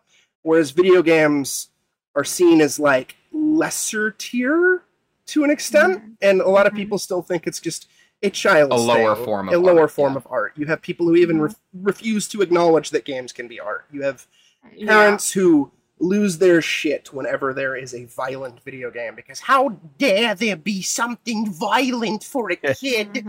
How can that be entertaining? Yeah. So shut up. I'm trying to watch Goodfellas. Yeah. I think part of that, like, cultural zeitgeist, or whatever the fuck you want to call it, like, in terms of cinema, has seeped into video games, that especially when you see like a remake that is a 1-to-1 remake of the original game, like Shadow of the Colossus on PS4, or Demon's Souls on PS5, that people take a look at it and go, oh, it's a remaster, as opposed to a remake, because it's built from the ground up for new hardware, which makes it a remake. It has new assets. Even if it uses the original source code, and like, if it has new assets, like, it's a remake. Sorry. But like, that's kind of like how I see it. Is just, I think there's just this general misconception stemming from outside things, because we as a society are not necessarily strictly used to direct 1-to-1 remakes, and video games are a comparatively new media that's still kind of struggling to find acceptance, especially since everybody keeps blaming video games for all the problems in the world. Yeah, which sucks, because it's like, it's been long enough. You would think that it's been long enough, but you still get idiots like this is years and years ago, where, you know, because again, whenever there's a national tragedy, they try to link it to a video game, and I still distinctly remember there was one mass shooting that the news media tried to equate and blame on Dark Souls 2. Which is like, why? Okay. I mean, Dark Souls 2 has made people want to commit homicide, I'm sure. Sure. But like, they were like, again, like, I personally, like, to go semi off topic, I'm of the mindset that I do not believe media influences one's actions, and if they do, that says more about the individual as opposed to the media that they consumed, or the people who created that media in general. But at the very least, like, when somebody tries to say, blame Doom for something, I can maybe kind of see where they're coming from, because it's a game about shooting stuff. But when it's something like Dark Souls 2, as swords and sorcery and fighting skeletons, I'm like, bro, what? Gonna wake up and say Buenos dias, fuckboy. Basically, Buenos dias, fuckboy. But yeah, I think it's just our society, just we haven't accepted, and it's especially, like, again, film remasters, like, it's very clear cut, like, it's just on Blu-ray as opposed to widescreen 4K, Criterion Collection, Criterion Collection, all sorts of fun stuff, you know, restored from the original negative. Whereas video games, it's trickier. Well, the curious thing with film remakes, and I chatted very briefly with Saber about this before we started. The curious thing here is that I find with video game remakes, the more faithful you are to the source material, down to the meticulous details and not changing the fabric of it, the better it is. Film remakes need to be willing to take chances.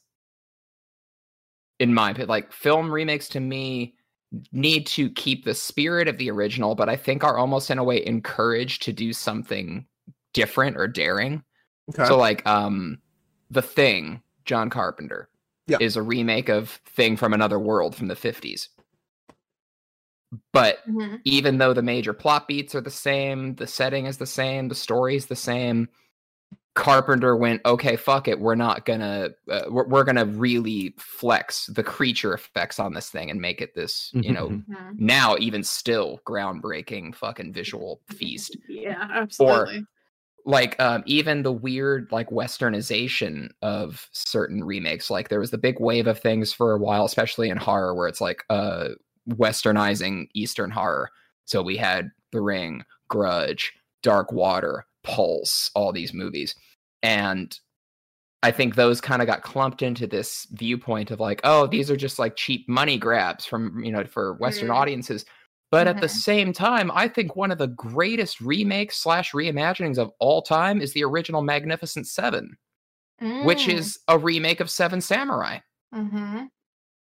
So it's willing to throw the dice and do something totally different. Like, how they're like when you're talking about media, you can make a different differentiation between like best and favorite. Like, oh, this game is my favorite of all time, but like it's nowhere near the best ever made. Seven Samurai, I think, might be the best film ever made. I think it's an absolute masterpiece. And then for them to go, hey, let's do the exact same film, almost beat for beat, but it's cowboys. You're gonna go, oh, that's a train wreck waiting to happen. No, it's brilliant. It's brilliant. It works. It's fucking great. Hell yeah. Yeah. Or a reimagining that just wants to go balls to the wall, like Zack Snyder's Dawn of the Dead. Or one of the other classic examples that nobody really ever thinks about in regards to remakes, Scarface. You have the original movie, which is a 1930s, typical 1930s gangster film about, I believe, the Italian mafia. And then you have a 1980s remake that sets it in modern day and is instead about like Cuban mobsters in Florida, and it completely like reimagines the general setting, but still keeps the same basic themes and the same basic plot beats and ending and everything like that about organized crime. I didn't realize that was a remake. Yeah, a lot of people don't necessarily think of Scarface as a remake, and same thing with The Thing. Sometimes they'll like, usually when people go The Thing remake, they think the 2011 film, because it's a prequel remake where it's the same fucking movie, but it's basically a prequel to the Carpenter film. But like, the Carpenter film is a remake of a 1950s horror movie, which in turn is based off of a 1930s novella. It's fun. It's like, I think like The Evil Dead. I remember seeing the remake, but I've never seen the original. And that also falls into that weird nebulous category where it's a remake, but it's simultaneously set in the same canon. So it's it's like a remakeable, as the kids like to call it. Wasn't that Fuck the those Scream? kids. The Scream it's name Scream, for it yeah. or whatever? Yeah. The Scream used remakeable. I want to say that I've heard the term remakeable on Half in the Bag years ago. Because I know they also called like one thing a sequel reboot, a C-boot. Like they're like just pulling shit out of their asses. So it's entirely possible they coined it first, but who knows? Yeah. Yeah, I've only heard that term through Scream 5. Yeah. Yeah. I don't know. It's probably just ripping on the cultural terms or lack thereof for that kind of movie. Exactly. Oh, man. So I guess I got two questions for the lot of us.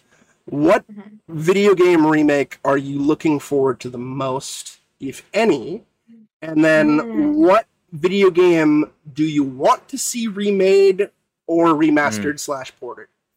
I've got mine ready to lock and load. So Me too. I'm a fire from the hip here. I have the first question ready. I need to think about the next one. But go off, Lee. Okay, remake I'm looking forward to, fucking System Shock. Ooh. Hey. That comes out in a couple weeks. I think that's got the potential to slap.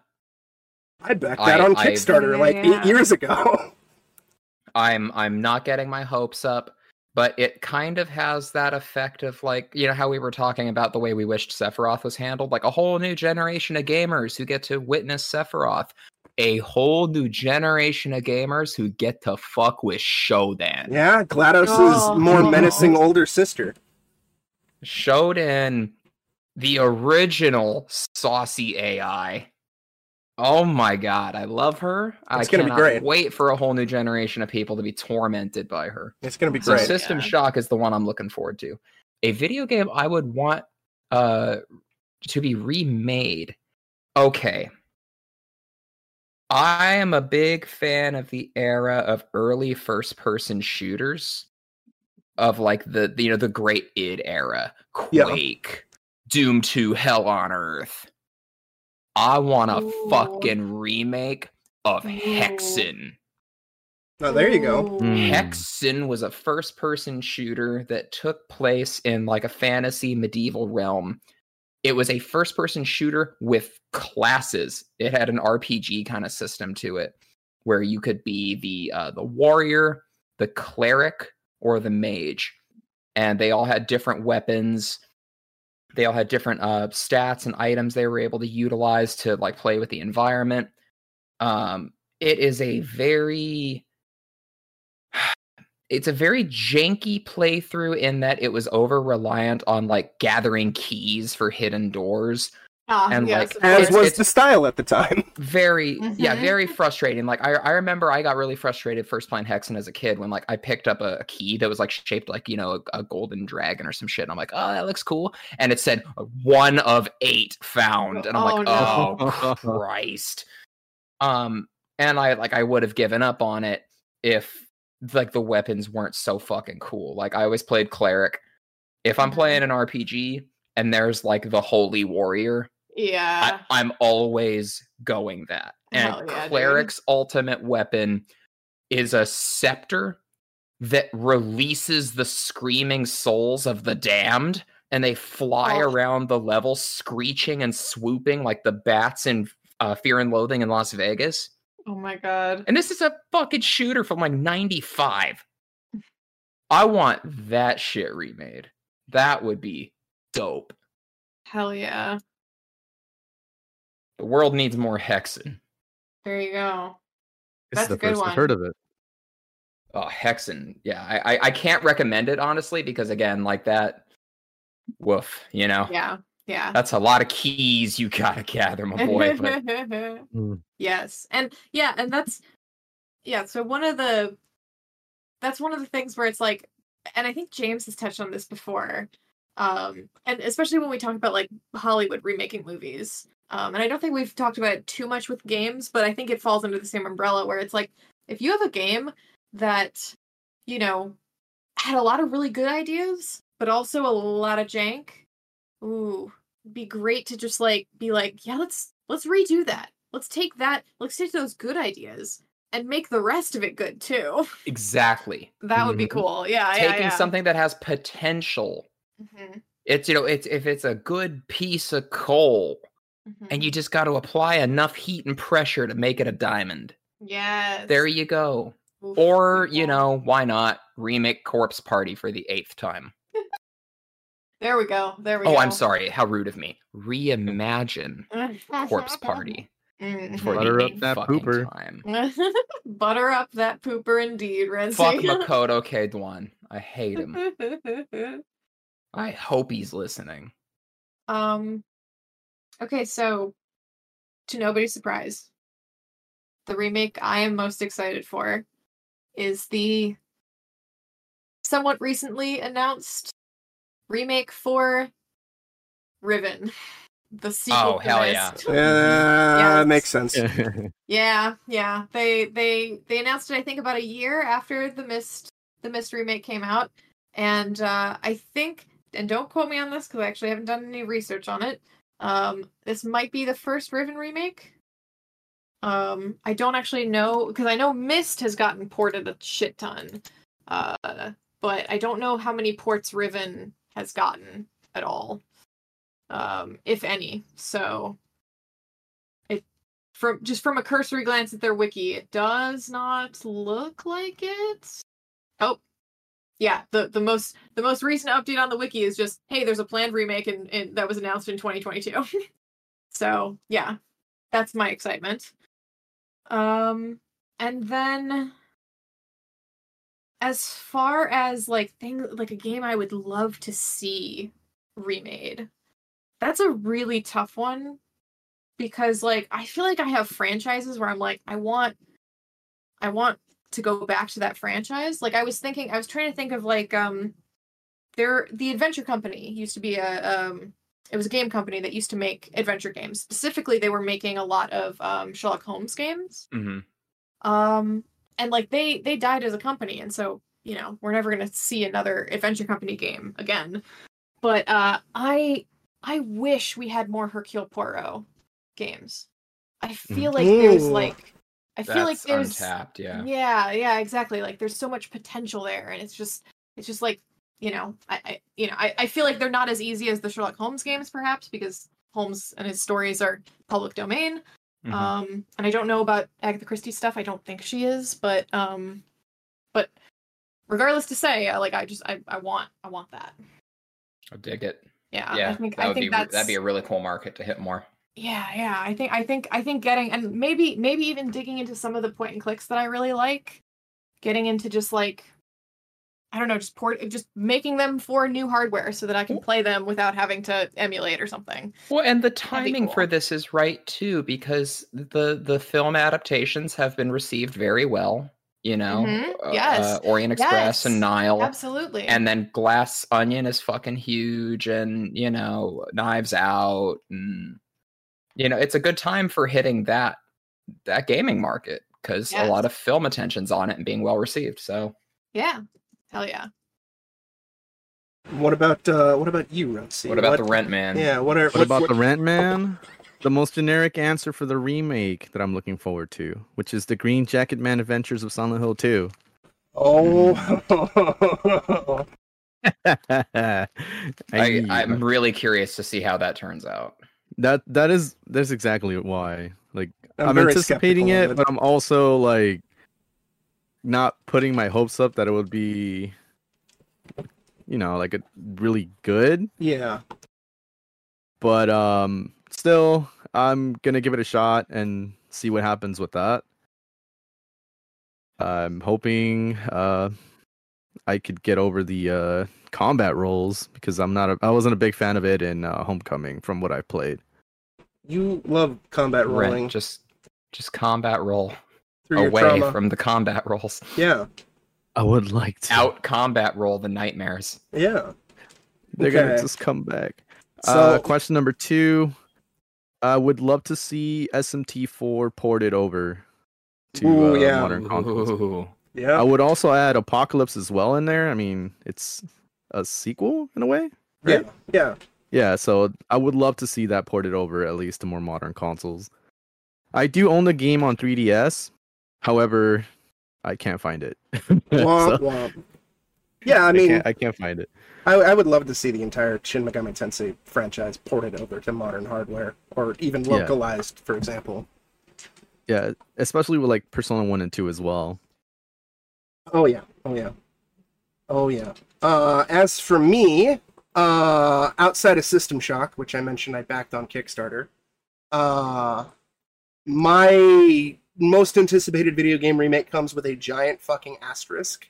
And the reason for this is because it was announced way too early. I might have mentioned this on the podcast before. I know I've mentioned it on a stream before, but like, I don't like the trend of announcing a game like right as it enters pre-production or like the planning stages.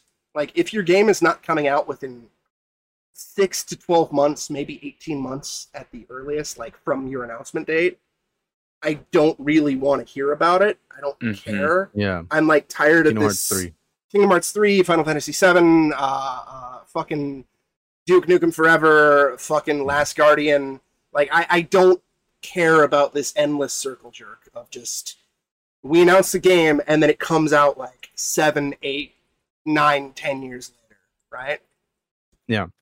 So this has a giant asterisk because of it, because it's technically probably not going to be coming out until 2024 or 2025, and I think it was announced in like 2022.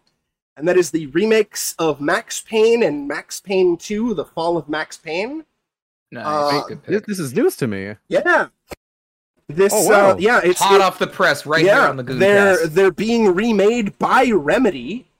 Whoa. So like it's the original devs, and Sam Lake is still involved. As far as I know, they're bringing back James McCaffrey to voice Max again. I love Max Payne 1 and Max Payne 2. I'm actually currently going through the original Max Payne on my channel, and I'm probably going to immediately follow that up with 2 and then 3. I love the entire trilogy. So to see the original 2 games updated with like modern mechanics is potentially really exciting. Especially since Remedy is kind of a banger of a dev. I've always really loved their work ever since the original Max Payne, so this could be fairly exciting. In terms of something I would love to see remade or ported or remastered, I mean, I briefly mentioned Shin Megami Tensei, and if I was going to pick one of those, it would be Strange Journeys, since that's my favorite Shin Megami Tensei game. And then there's the obvious answers, of course, that constantly get spouted around throughout the survival horror circuit of, like, you know, bringing Silent Hill 1 to modern hardware, Dino Crisis, Haunting Ground, Rule of Rose, Clock Tower, all that fun shit. But I gotta... Parasite Eve. But I gotta go with my favorite game of all time, which is Illusion of Gaia, which is trapped on fucking old hardware. It's only available on the Super Nintendo, so unless you have a cartridge, your only way to play the game, it's because, again, it's never been ported to even Virtual Console, right? Wow. So I would settle for a bare bones collection, or even a bare bones port of Illusion of Gaia, and it's prequel Soul Blazer and its sequel to Enigma, or even if it's just a straight standard, like, hey, we're just throwing the original game up on Steam, give us $5. I'll settle for that. I just, there you go. I just want to see that fucking thing available on modern hardware, you know? Like, just, I don't want to have to emulate it or bust out my Super Nintendo. Like, there's constant other stuff, of course, like, that I constantly see getting spouted out. Like, people want to see, like, Metal Gear Solid 1 remade again, or Metal Gear Solid 3 remade, and I'm like, if you're... Code Veronica is a great example. I would love to see Code Veronica remade. If you're going to remake a Metal Gear game, I would remake Metal Gear 1 or Metal Gear 2, like the original 1980s games that barely anybody's fucking played. Those are, like, highest possible to remake. Please remake fucking Code Veronica. Like, there's all sorts of... Alexia would look so hot. She really would. Steve could get a massive glow up like Carlos, because, I mean, Fuck like... Steve. Look, Steve's trash, but Carlos was also kind of trash in the original game, and Carlos got a fucking massive glow up, dude, in RE3 remake. I just want to hear the incest giggler laugh again. Or, you know, fucking incest giggler. Good family name. Yeah. It's delightful cheese. So before we, like, fully, completely wrap up on the topic, let's discuss, since 3 of the 4 of us have kind of played it, at least briefly, Resident Evil 4 Remake, and I do want to disclose the fact that I am part of the Capcom Creators Program, and I received a free copy of this game for PlayStation 5. I did buy it myself as well, because I didn't know if I was going to get myself a free code. And also, Jer, God bless him, a friend of the Gooncast, also sent me the PC version. And I've probably sunk about 90 or so hours into this game since it came out, between the PS4 version, PS5 version, and Mercenaries mode. And I know, Lee, I did give you a copy, and you haven't touched it just yet, and you did mention that you will play it, and that it's okay if we discuss spoilers and stuff like that. But what are your thoughts on RE4 Remake, and did you play the original and all that fun stuff? So I guess we can start with our special guest, Rentsy. What did you think of RE4 Remake? Yeah. It needed more Steve.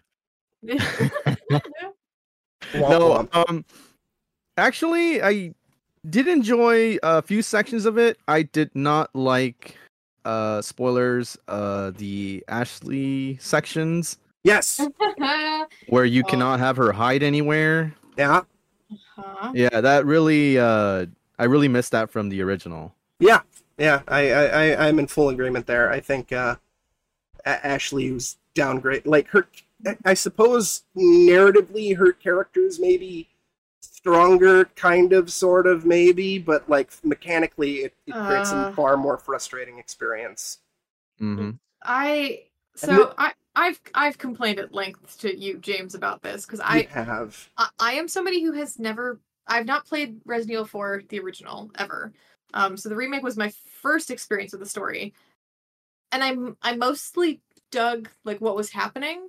But I told James and I told a bunch of other people that if the core concept of Ashley's design philosophy was not to make me absolutely fucking hate her, then they utterly failed. Because I just hated her. And she's really annoying in the remake. I hated every section with her because I was just constantly like literally I died. I didn't die. I barely died at all in the like Leon only sections.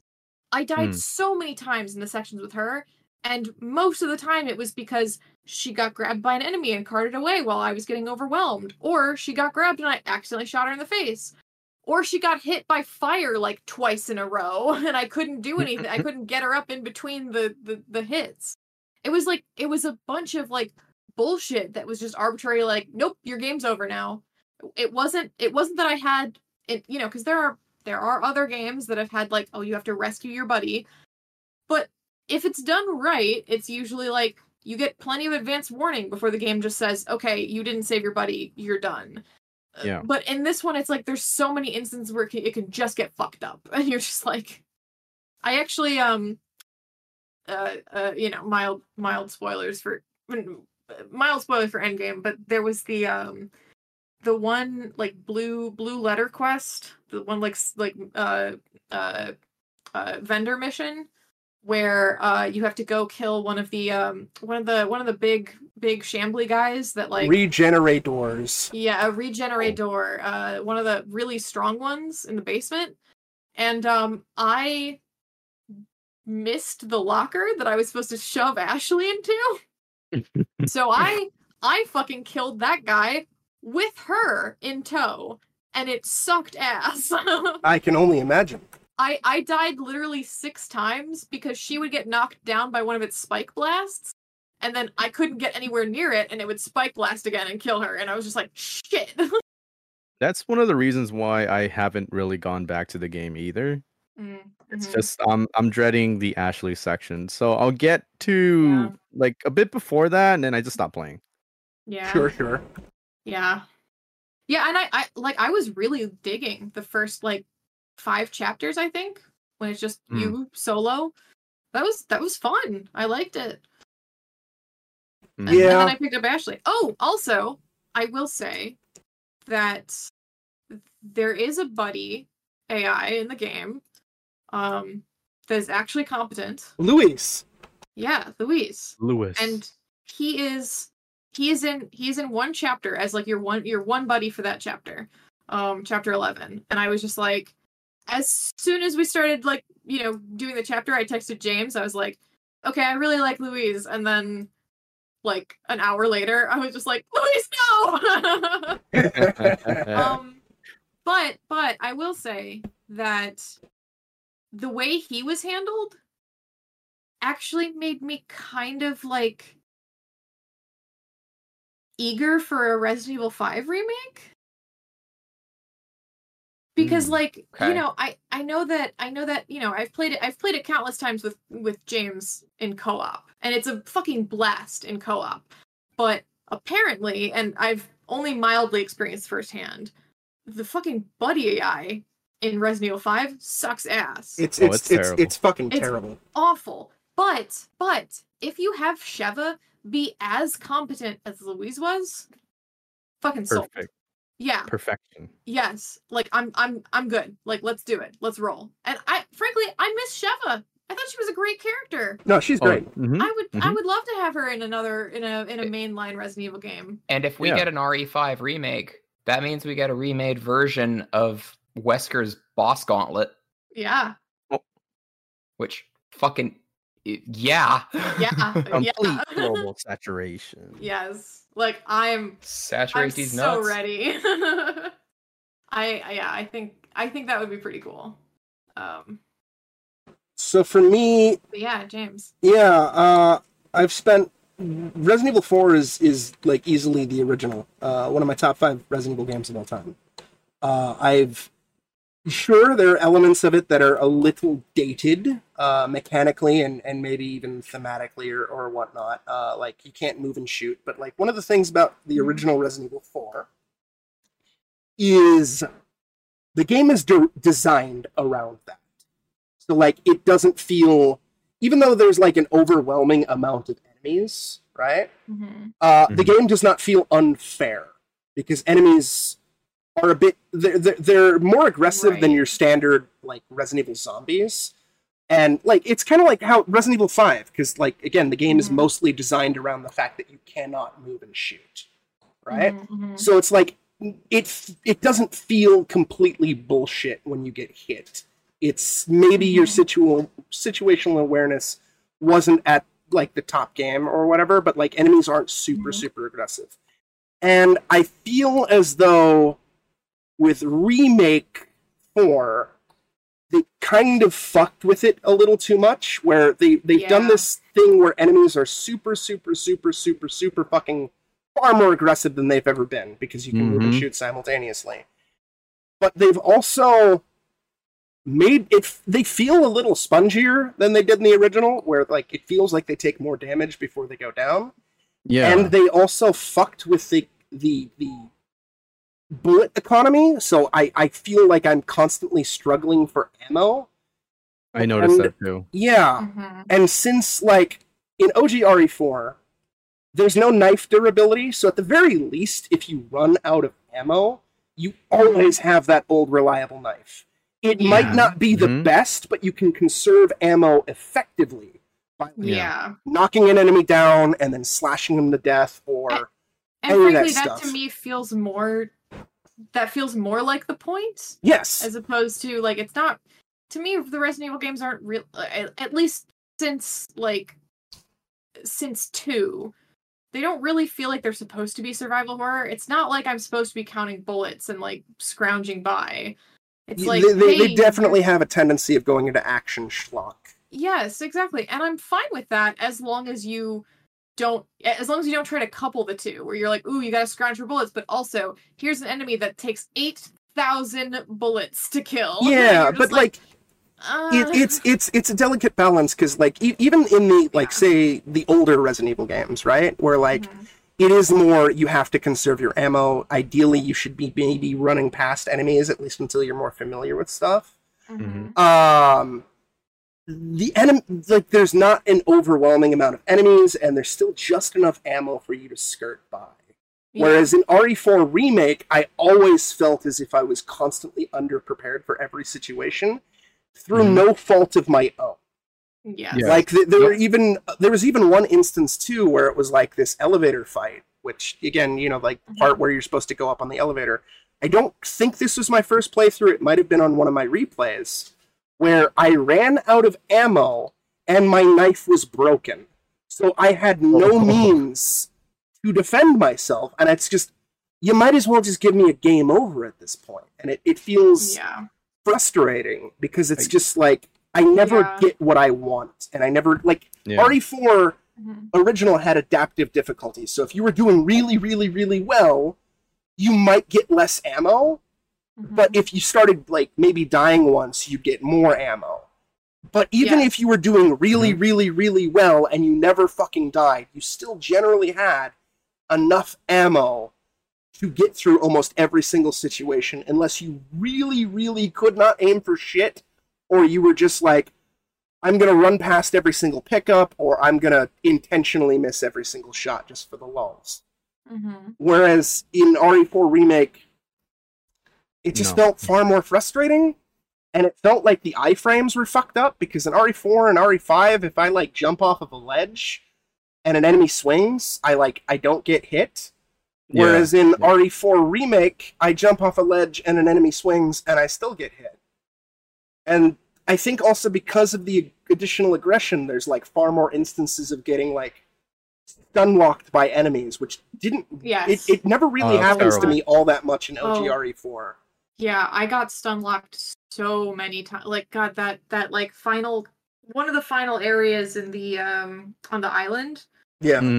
Where basically you have to like pull two levers to open a gate to get through. I was just like, I got it. Or at one point, I got stuck on a ladder because somebody threw a Molotov at me, and I couldn't let go of the ladder, and I was just like taking damage constantly. Yeah, and I burned to death because because the game wouldn't let me release the ladder, but also like I was on fire. It also just allowed me to get on fire on the ladder, and I was just like, hey guys, maybe don't. Yeah, like I definitely don't dislike the game, and I definitely think it may be one of the, like, it's probably in my top 10 Resident Evil games, right? Maybe I gotta think about it more. But like in terms of like, does it surpass the original for me? And it's a very, very easy answer, no. Like there's some moments that I think were had substantial glow up and were really effective. I like the stronger, the minecart section. I fucking love that section. It's great. Yes. The music in that scene slaps real fucking hard. Is my favorite chapter of the game. It's so good. And I was shocked when James told me that Lewis isn't in he dies way earlier in the original. Oh yeah. Way earlier. But he's so cool and so much fun. He's still pretty great in the original, but he's definitely more fleshed out in this game, and they kind of go a little more in depth. In the original game, he's far more mysterious. Like he's a researcher for Los Illuminados, but you don't quite exactly know his backstory. There was kind of a running theory that he was maybe ex-Umbrella, but that was never really explicitly said, because one of the things with OG RE4 is the story was 100% backseat because of how much of a development hell that game was. Like when Shinji Mikami took over the reins of the game, he was just like, we need to fucking nail this gameplay. It doesn't matter what the fucking story is. We'll figure it out as we go, basically. Because OG RE4, for those who are unaware, went through like an insane development hell period where it, I think it was in development for like 7 years, and there was like 4 or 5 different completely scrapped versions of the game. One of which actually was turned into Devil May Cry. The others, They will cry. Yeah, the others, they were like shown off like as a trailer, but then development wasn't going well, and they just killed the project and started over from scratch. The only thing that was consistent throughout the entire process was it was going to be set in Europe, and Leon was going to be the protagonist. That's it. And then after like years and years of development, I think Shinji Mikami took over in like 2003, and that was like the final time when it got rebooted, and he's like, no, I need to fucking right this ship. This game needs to fucking get out the goddamn door. And so it's very cheesy and cornbally and silly and light on its narrative, but like it fits the tone. And I do appreciate elements that got upgraded to like improve the narrative or add like more thematic tissue to Resident Evil 2. Like there was kind of a running theory that Leon was more quippy in OG RE4 because of like PTSD, and that's how he copes with this trauma. And I do appreciate that that's how they're kind of like going with RE4 Remake. Or the fact that Leon's knife in RE4 Remake is the knife that Marvin gave him from in RE2. Nice. It's a super nice touch. And Luis is 100% now confirmed to be a former Umbrella agent. And like this is his redemption, helping Leon and Ashley. It adds a little more weight to his character and more depth. And it's neat. But then there's just other elements that feel a little narratively weaker. Like, one of the things that is iconic about the original game is the fact that the main two big antagonists, Ramon Salazar and Osmond Sattler, will frequently radio you over your comm system, because they, like, when you remember, Kat, when your radio system gets cut off and you can't speak to Hunnigan anymore, that's because of the enemies, and they, like, come in on your radio and, like, have a one-on-one conversation with Leon. So it adds more depth and weight to their characters, even if the dialogue is just cheesy action schlock, right? It adds more of a presence to them.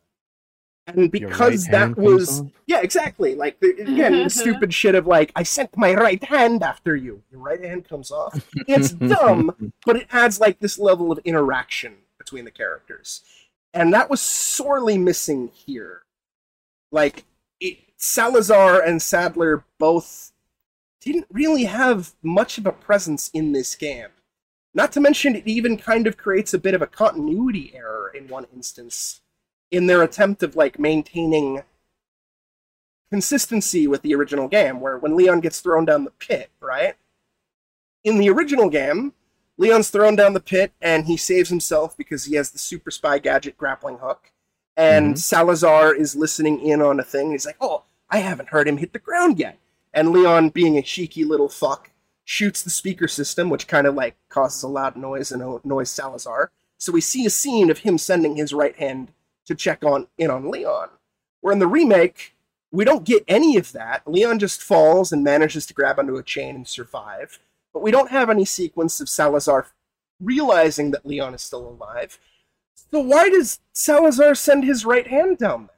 Why does he send his goon down there? In the remake, it did come off, yes.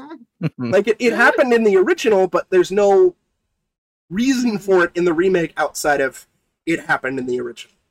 Yeah, I didn't think about that when I first went through it either. I didn't either, to be honest. I kind of... The lore I kind of made up in my head was that this is just where that thing lives now. Like, maybe there's not really, like, you know, maybe it's a little bit out of control, and it's just kind of like, yeah, we're just gonna have it guard this spot. It's just gonna fuck around. Do its own thing. Yeah, no, we lost out on cheesy one-liners because they cut that stuff. And it's like, yeah, maybe the villains are technically more realistic and grounded now, but they have less of a presence. It's kind of like my issue, like with Resident Evil Village, where Mother Miranda has no fucking presence throughout the entire... Like, she's built up, sure, but then she just kind of pops up at the end of the game as like, surprise, motherfucker. She doesn't have that, like, tangible relationship that Lady Dimitrescu or Heisenberg had. She's not just by she's overshadowed by all four of the other motherfuckers. Yes, even Moreau. Oh god, best boy. Yes. I'm the best. Yeah, so it's shocking, but yes. I need to go through the game again, and maybe I'll agree. Oh yeah, because you only went through it the one time. Yeah, it was a single. I think you beat it in one sitting, which is a pretty intense stream. Holy shit! I did, yes. Yeah, dude, that's awesome. Yeah, but there's a couple games I've gone through like that too. Yeah, I've had one or two on stream that I did. In fact, my very first intentional 12-hour stream was for celebrating 100 followers, and I did that with Control, and I started that game. And I beat that game in one 13-hour session on stream. Damn. It was pretty intense. I also did that with... Is that plat or just story? No, that was just a first story playthrough and everything like that. Okay. I was like, if you got the plat in 13 hours, went back and rebeat what's his face, Mr. something. Whatever his fucking name is. That fucking asshole that was like the worst fucking boss fight I've ever had to fucking deal with. Yeah, I would have been like, holy shit, James. No, this is just base story. Another one that I did... Mr. Tomasi. Yes, Tomasi, yes. Motto. Yes. One of the other ones that I did was actually a Resident Evil 3 remake. Lee was there at least at the start of that. I started playing that at midnight from the moment it launched. I need to... The VOD might still be somewhere on my computer. And if I can find it, I want to upload it. And in one 9-hour session, I beat that game on hardcore, and I ended at like 6 o'clock in the morning.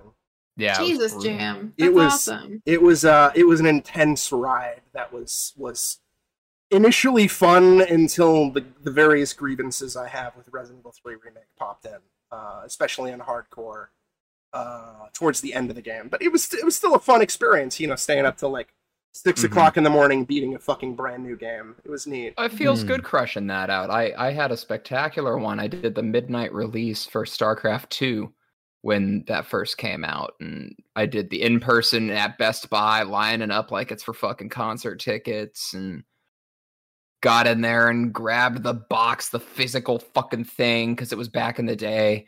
Rushed home, and I booted the campaign and did not stop until 1 p.m. I did that with Operation about Raccoon 13 City. hours, beat the campaign, and I'm just like, I was so mentally and emotionally exhausted, and fuck yeah, that was great. Yeah, it's a wild experience, and I would love to do it again if I can ever find the time and the game to do so. But we'll see. Anyways, Rent, what are your 3 favorite games of all time? Oh shit! Yeah. They have no order. I did briefly speak about Conker's Bad Fur Day. Excellent. It holds up a lot of sentimental value for me due to a lot of the peeps that I grew up with after school, because I lived in an apartment complex, so we would go over to either like my house or like another friend's house, and after school we'll go over, we'll play the multiplayer till like 10 at night, just like Monday through Friday. Like a couple of us had like our own copy, so I had my own copy too. I don't know, I have no idea what happened to it. I did also enjoy replaying the story mode over and over again. It is definitely like one of my favorite games, of course. I would say for my second one would be Donkey Kong Country 2. Let's go! I had a bit of a problem with like deciding either that one or DKC 1. However, I sunk way more hours on DKC 2. I love the soundtrack. Dixie Kong is my favorite Kong. I hate Kiddy Kong and DKC 3, so that is not contender. Kiddy Kong is pretty annoying, but I prefer Kiddy Kong to Chunky Kong. Chunky Kong is just low rent Kiddy Kong. Yeah. Yes, of course. These are the hot takes you come to the Gooncast for. The levels were pretty great.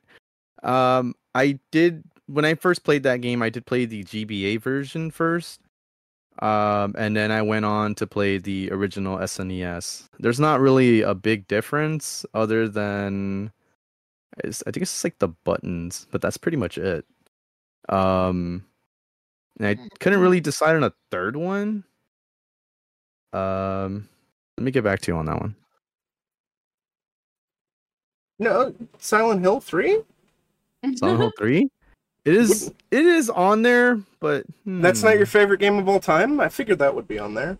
No. It's not my favorite game of all time.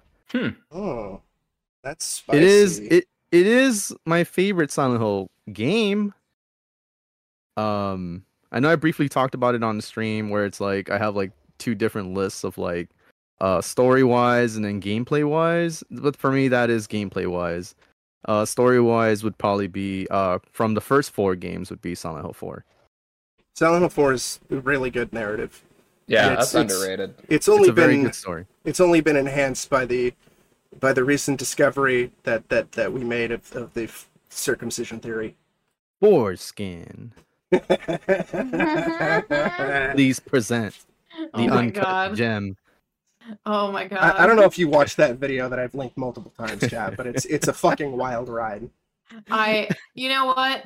I should at some point, 100%. You really should. Great. It's a great video. It's fantastic. It's the TLDR of it. I'm excited. I'm excited for whenever I have time. It's just every time I'm like, should I watch a 50-minute video about foreskin? Oh, it's not 50. It's only like 20 minutes. It's a spelt 20. All right.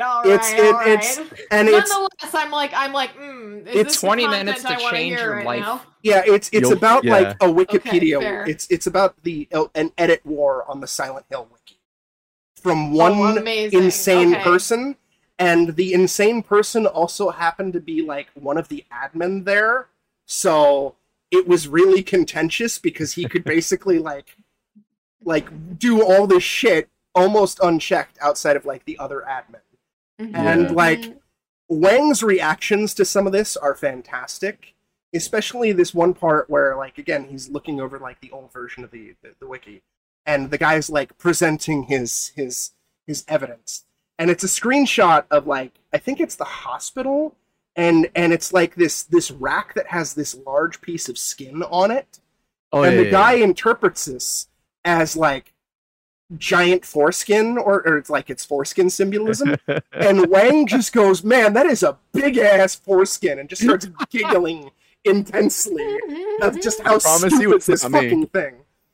It is a wild fucking ride, especially when it turns out this guy was also like the admin of other wikis, and he was like editing other wikis with foreskin conspiracy theory shit. Oh my god! Like it is a deep dive rabbit hole of just this is the funniest goddamn shit imaginable. It's fantastic. It's so good. Yeah, it's Wang's video content in general is really fucking hysterical and funny and interesting on like mostly internet history, sometimes video game history. He does occasionally, like, some of his videos are of gross topics, like the history of the Goatsy image, and somehow he's still able to get monetization on these videos. Wow. But it's fascinating internet history, and sometimes of, like, the origins of memes, like, the classic, he recently did a video about Ram Ranch, and the origin of Ram Ranch. He's done a video of, the trumpet fight, infamous meme of you know that little person screaming, "Who the fuck are you? I walked Bob Dylan up on stage. Who the fuck are you to play trumpets out here?" The infamous "How can she slap" video, and then all sorts of other like interesting bits of video game history in regards to like where are certain voice actors and like the quest to find certain voice actors. Like Harry Mason's voice actor in the original Silent Hill was only credited as Michael G, and nobody knew what that was. They were like, "Oh my god, like, you know, who is this person?" So it actually was like this big internet mystery and investigation into uncovering who this person was. Like, what is this alias? Who is this person? And like, why is he credited as Michael G? And when they found him, like, they actually managed to track him down and find him. And the reason why he's credited as Michael G is his name is Michael Gwynn. And the reps at like his agency in Japan felt that Gwyn would be too difficult to say for a Japanese speaker. So they were like, you know, what can we come up with? And he's like, well, when I was a kid, we used to just always refer to each other by like our first name and last initial. So like I was called Michael G. And he's like, oh, that's perfect. Yeah, let's go with that. And he had a prolific career in voice acting as just Michael G, and nobody knew who he was. And he also has videos on like Resident Evil 1.5, the infamous scrapped version of the original Resident Evil 2, and some of the voice actors or live action actors of the original Resident Evil, because all of that, since that was back in the 90s and they didn't give a shit, people were just credited by their first names, and the live action actors in the OG Resident Evil are not the voice actors, so there's actually two different people playing those characters. And it's videos on that, or videos on mysterious YouTube videos, or videos on mysterious songs, and it's a solid channel, despite some occasional gross out stuff that you may stumble across, like the history of the infamous My Little Pony jar. Oh god. Yeah. Oh god. Yeah. All right. Yeah. You can easily just skip those videos and just go to whatever's. Let's move on to. No, I disagree. No, the next question for the Goon Cast is what doll would you put in your jar? Oh god, no. All right. God. Well, I mean, I guess Rentsy, if you don't have a, I do. Oh, It is Majora's Mask. hey, let's go, best Zelda. Solid. Nice. That was my first Zelda game, and the Mhm. first that I ever 100%ed Alright. back in N64 days. Oh. Solid pick. I That's gotta do. awesome. Yes, That I is- grew up Do with you- that one. I did not own Ocarina of Time. Do you ever Oh. have you ever replayed it on stream, or do you have any plans to ever replay it on stream? I want to replay it again. I just have to Cool. find my original copy, and it's Uh-huh. in my mom's house. Yeah, of course. All right, I just Mhm. I would love to watch. I've actually never I've heard a lot about it, and I've watched like other people play through it before.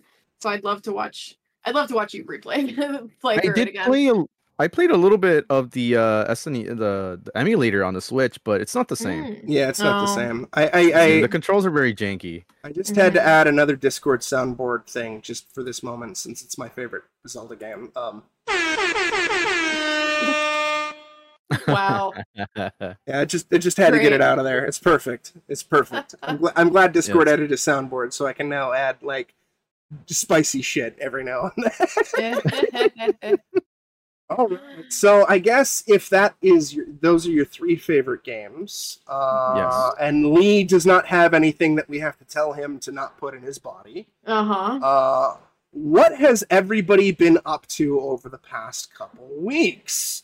I suppose we can start with our little guest Rent.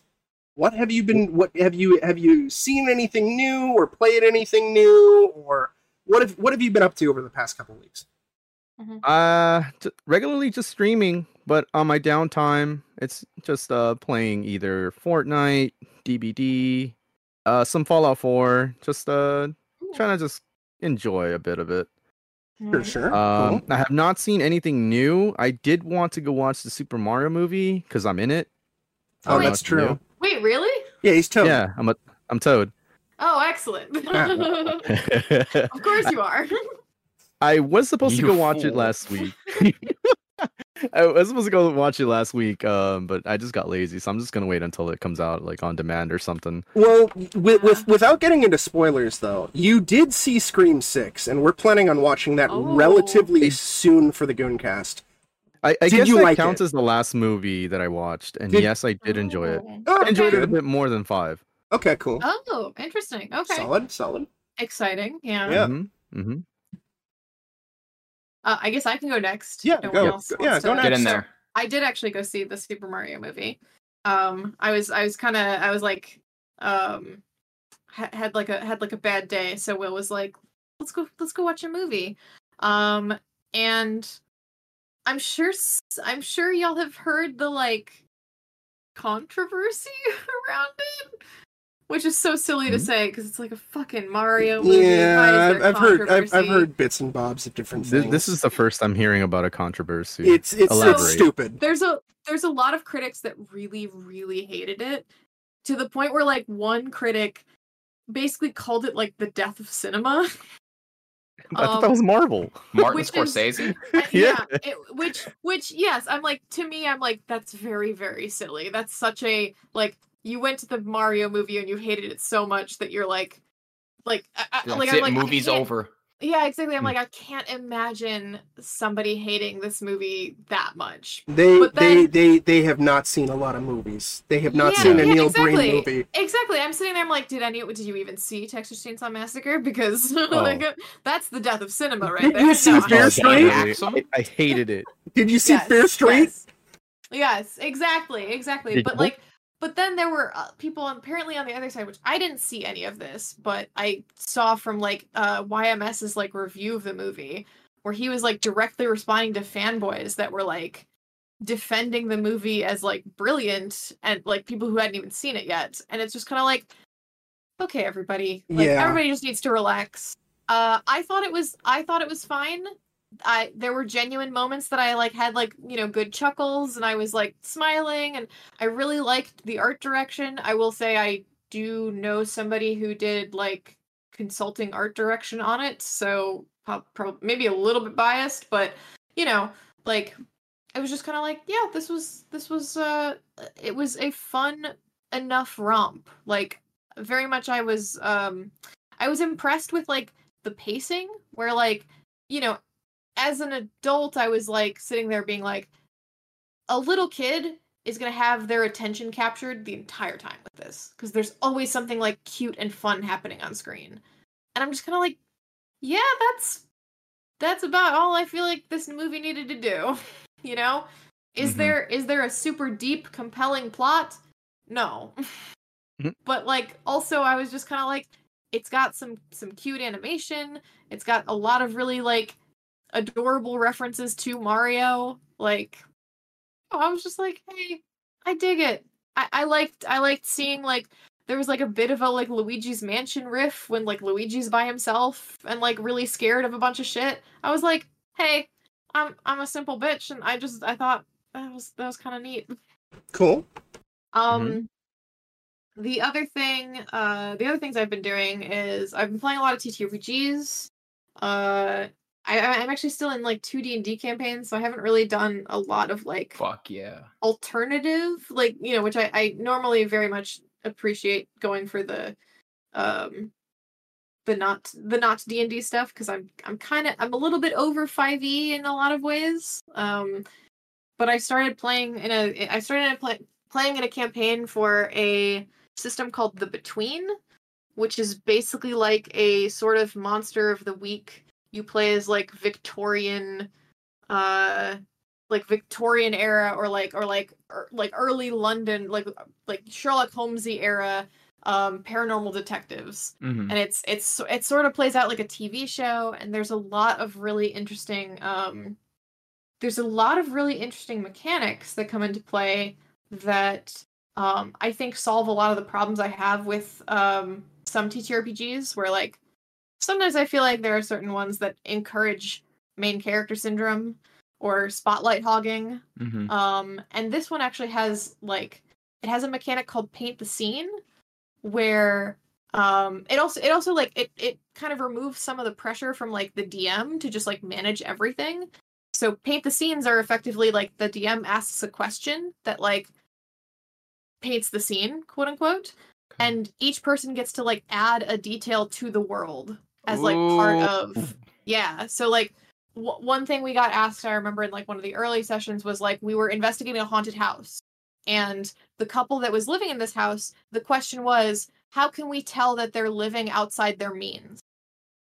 And then each of us got to, yeah, exactly. It's like you get these little juicy questions like that, and then each of us gets to say, oh, it's because their clothes are like rattier than you would expect, or like I don't know. There was a bunch of really cool answers, clever answers, and I've never seen groovy. Yeah, that's the first time I've seen a mechanic like that come into play in like a non-duet game. And I dug it so much. Yeah, and as a forever dungeon master, I really appreciate that. Yes, exactly. I like the stuff that kind of like breaks that, breaks it down a little bit, so there's less pressure on just one person to come up with every single thing. And it's very cool. On a kind of note related to that, I ended up picking up a couple of visual novels that are based in the Vampire the Masquerade universe. Ooh.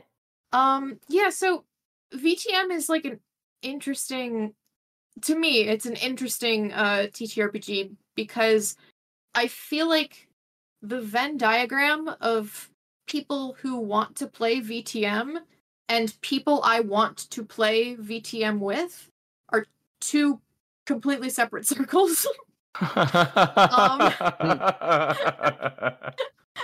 Where I'm sitting there, I'm like, so much of this sounds so cool, but then I actually get into like the mechanics of it, and I sit there and I go, I can see who this appeals to and what it appeals to. It very much appeals to that, like, I'm going to talk about my OC for 6 hours. Oh, yeah, not really, there you go. Yeah, and it's just kind of like, okay, that's not vanity why sessions. I play.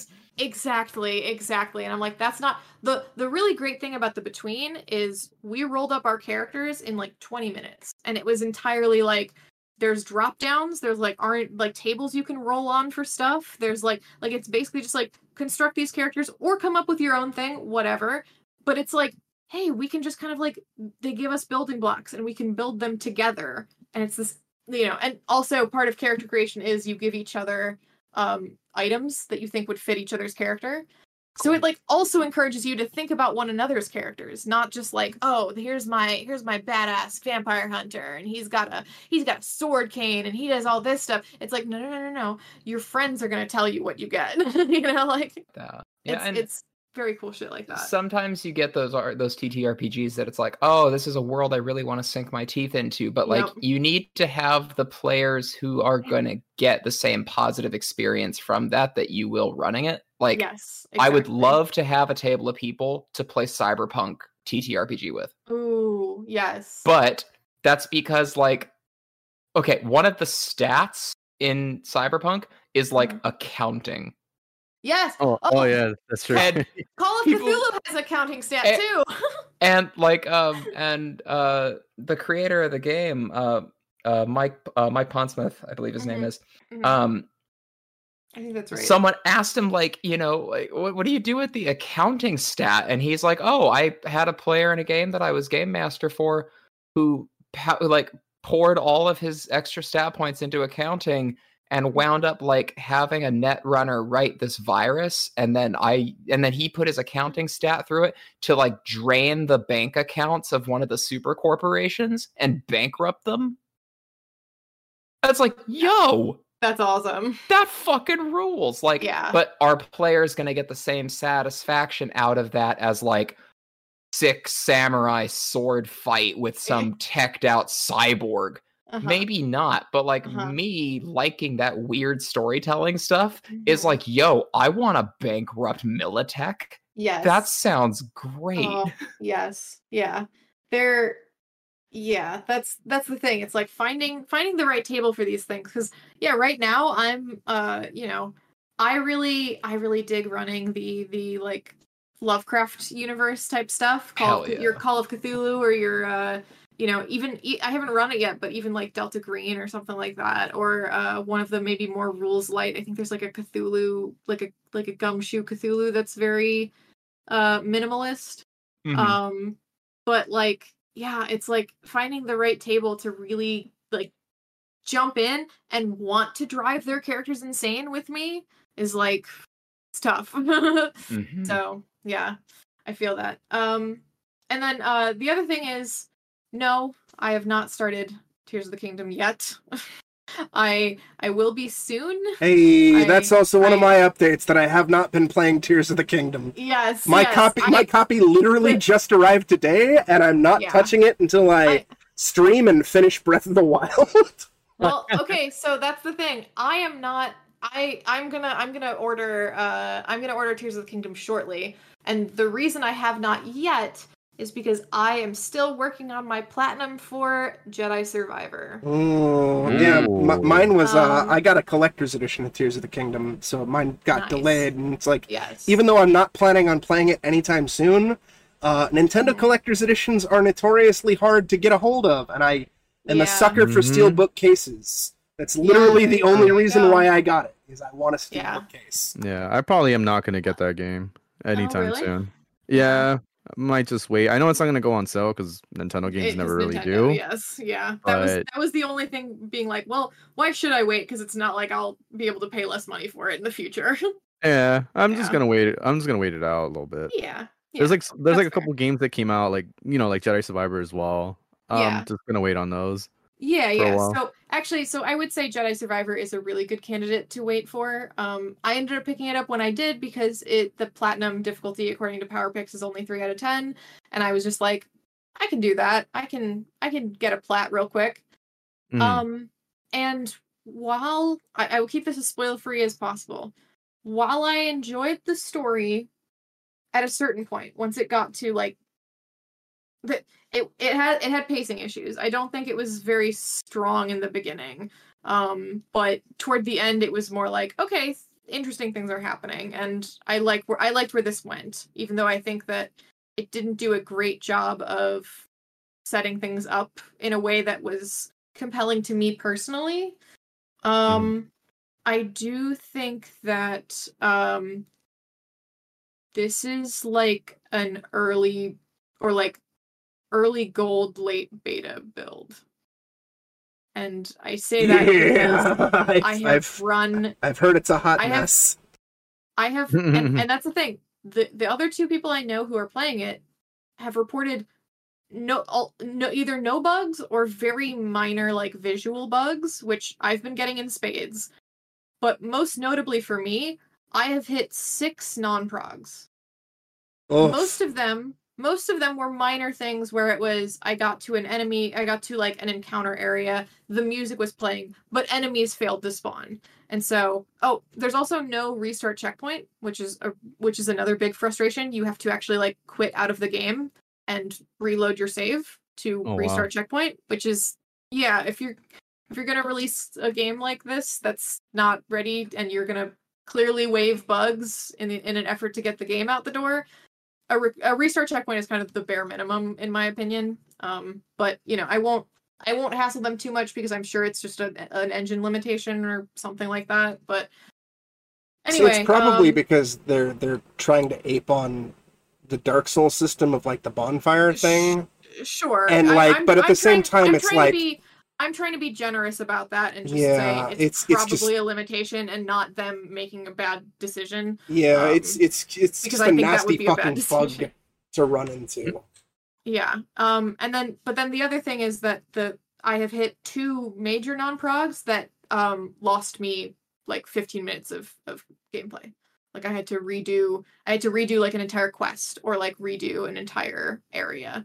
And that was extremely frustrating. There was one where I managed to get the game in some kind of state where it wasn't responding to my inputs for like melee or jumping.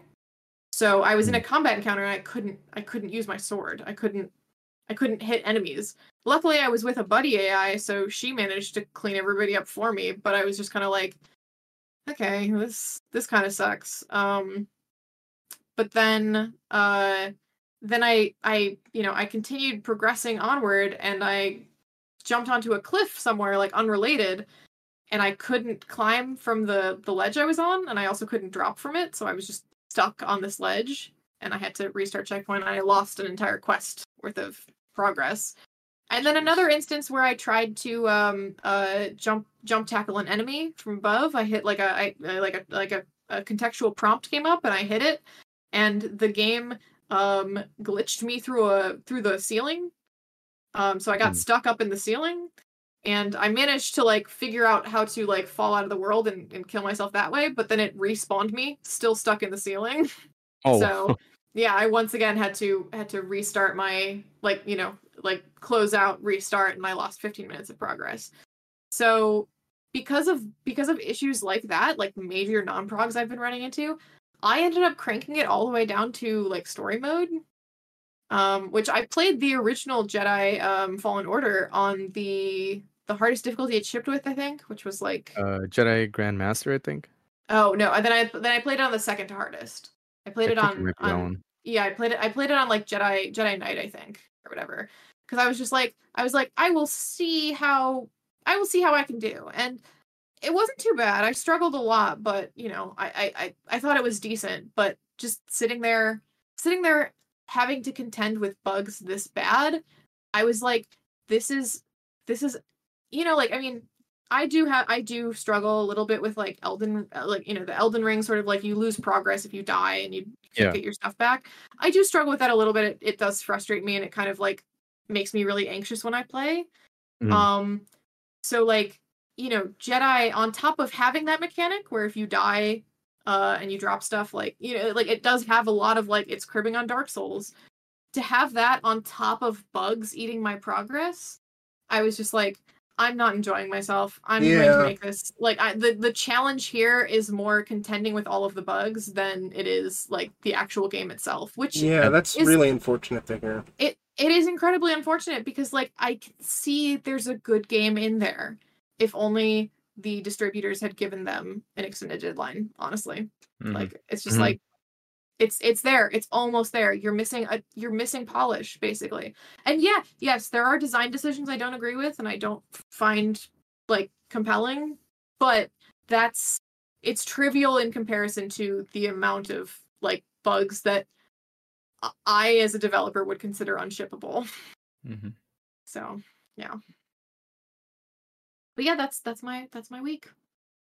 Fuck yeah. That's my weeks. Yeah. Let's see. I have had a svelte little week or two. I mean, the one immediately on my mind is I just before recording the podcast finished watching Slender Man with Saber. And, what a piece of shit! I'll have more of an opportunity to talk about that one during the 3rd annual Golden Roccos when I get to the top 5 worst films of the year list.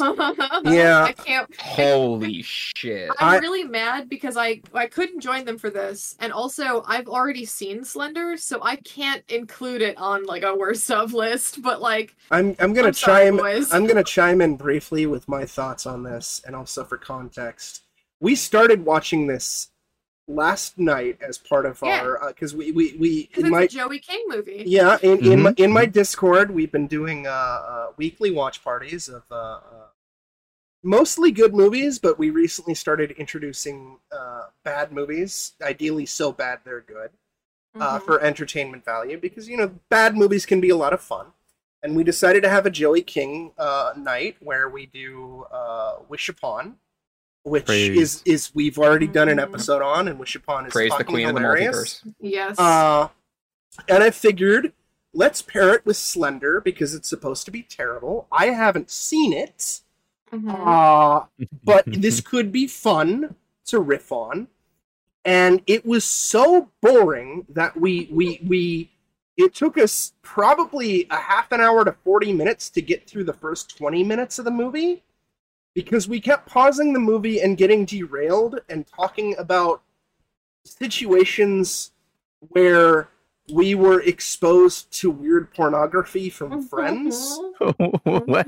Yeah, it was a weird, wild night, and I made El Topo, which I've already explained on the podcast before, and I'm not going to explain it again. Yep. I don't remember. Listen to it. Yeah, I don't remember the episode that it was on, but I know I explained it on the cast. But basically, I made the executive decision because we were fucking bored to tears to stop it and watch the other Goon Cast favorite, Suburban Sasquatch, instead.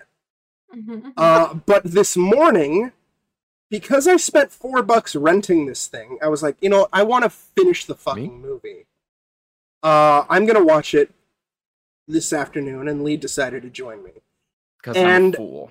90% to 95% of the movie is just, it's bad and it's boring and it's stupid, but not the kind of stupid.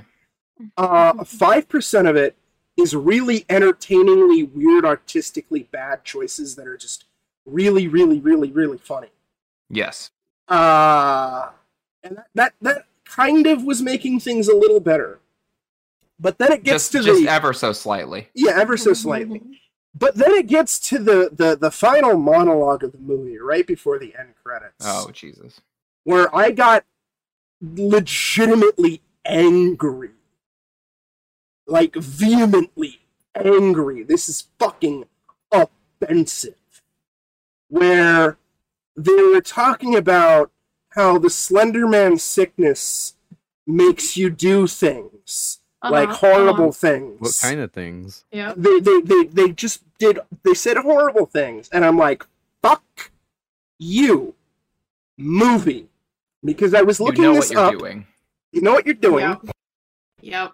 I was looking this up, and for context, for those who are unaware, tragically in 2014, there were these two little dipshit asshole kids from Wisconsin who became obsessed with the Slender Man. And they tried to sacrifice their friend to the Slender Man and nearly stabbed her to death. Their friend thankfully recovered, but it was a big controversial moment. And it's a tragedy, and it's horrible, and it partially forever tainted Slender Man, which was just previously just this fun if not maybe overexposed, stupid creepypasta. Yes. Right? Yeah, it's definitely a little overexposed considering, like, I mean, I think the game that came out was like kind of like the peak of it, where it's like, okay, that's where it should have ended, probably. You know, like that was enough. The Marble Hornet stuff was great, and then that game was great, and then it was just kind of like, this is too much. Let's end this. And then the movie entered production 2 years after the fact, and it came out 4 years after that event. And part of the reason why this movie is such a boring, unwatchable piece of shit is the trailer's false advertising. Because in like the 23rd hour, the studio got cold feet and removed a bunch of footage from the movie because they didn't want to be remotely associated with the real world tragedy, and they didn't want to show kids dying, even though they're making a horror movie about kids dying. Yep. So like there's a sequence, like just characters disappear in the movie. Yes. And they're not commented on, despite the fact that it's like we see their deaths in the trailer, where one of the friends stabs herself in the eye with a scalpel, and the love interest throws himself off of a roof. And these scenes are just cut and absent, and the characters are never fucking heard from again because, again, the studio got cold feet in the 23rd hour and didn't want to be associated with the controversy. But then this movie has a fucking line that associates itself with the controversy and feels like actually associates itself with the controversy. It's pretty gross. Because, like, again, the two suicide sequences, I don't associate it with real world shit. It's just horror movie nonsense. People are being spooked. Whatever. But the ending line 100% ties itself into the controversy, and it's just gross and fucking offensive. And it's just it went from being this is a really bad movie that's worse than the Bye Bye Man, with an occasional moment of like an occasional moment of Bye Bye Man had that great shower curtain. Yeah, that's what I was saying during the movie. That the Bye Bye Man exactly what Saber said. Yeah, the Bye Bye Man had the wallpaper of I will the vouch fish for that. sucking the man's dick. Yeah, Ren, I don't know if you've seen Bye Bye Man unrated or noticed it, but there's a scene. I've seen Bye Bye Man with Tori before, but this was like maybe like 2017. Have you seen the fellatio? Well, the unrated version has a sequence where they're standing there, and there's wallpaper in their house, and the wallpaper is of a man getting his dick sucked by a fish. Yep. That's the scene. That's the scene. The scene is there's wallpaper. No, you don't get context. I'm not there's dirty wallpaper in the bathroom. That's it. There's lewd bestiality wallpaper. Why? I don't know why. Because fuck that fish's mouth. You, that's you know. I'm gonna go Bye Bye Man now. Yeah. There's like good luck. There's like and sorry. There's like 5% of this movie that is like entertainingly bad. But I could have this movie might have been lower. Like, again, spoilers for the Golden Roccos, but I'm probably going to include this as like my least favorite thing of the year, unless something worse comes out within the next like 8 months, because that final line was so fucking offensive and disgusting for me. Where I'm just like, fuck you, movie. Fuck you, screenwriter. Fuck you, filmmakers. This is just abhorrent. A girl nearly lost her fucking life. And you're going like, oh, the Slender Man makes you do terrible things IRL. Fuck you. Yeah. Anyway, sorry, not to derail what you've been up to, Lee. So yeah, like I said, I watched Slender Man. Yeah. Yeah, other than that, I saw some live stand-up comedy, which I don't do very often. I went to San Diego, met up with my sponsor, and we saw Taylor Tomlinson, who is she is doing a tour right now to tighten up her next hour for Netflix. Oh, nice. And it's going to be a really funny special when it drops. She's fucking great. Some of you who have caught the Goon Cast before know that I have an interest in bodybuilding, powerlifting, that whole strength and fitness world. I'm a little bit of a gym rat myself. And I've been listening to a fantastic podcast called Mark Bell's Power Project. just a couple of dudes who are really enthusiastic about the whole powerlifting and bodybuilding world, just talking shit. And if you're into that sort of world, the Power Project's fantastic. And I am playing a whole lot of Honkai Star Rail. Oh my god, I love me some Honkai Star Rail. And the husbandos. And the husbandos. Yep. Sorry, don't let me forget it. Delicious himbo japard. Oh. Absolutely. It's a fantastic game. It's a Chinese gacha RPG in the same vein as Genshin Impact, except turn-based combat as opposed to real time. And it's a really entertaining little number. If you're not familiar with gacha games, they will try to break your wallet and do pay to win tactics and all that shit. But this one is not as aggressive as other ones that I've dabbled in before. So I'm able to enjoy it without, breaking the bank, which is fantastic. And it's starting to catch on a lot of steam. A lot of different YouTubers and shit are starting to play this and stream it. So I think it's kind of destined to nip at the heels of Genshin Impact as far as like how much it catches on. Mm-hmm. And that'll be cool because then I could say I was here from day one. Everybody else who joins in is posers. Yeah, hell yeah. I get my day one cred, you fucking losers. But yeah, so that's been great.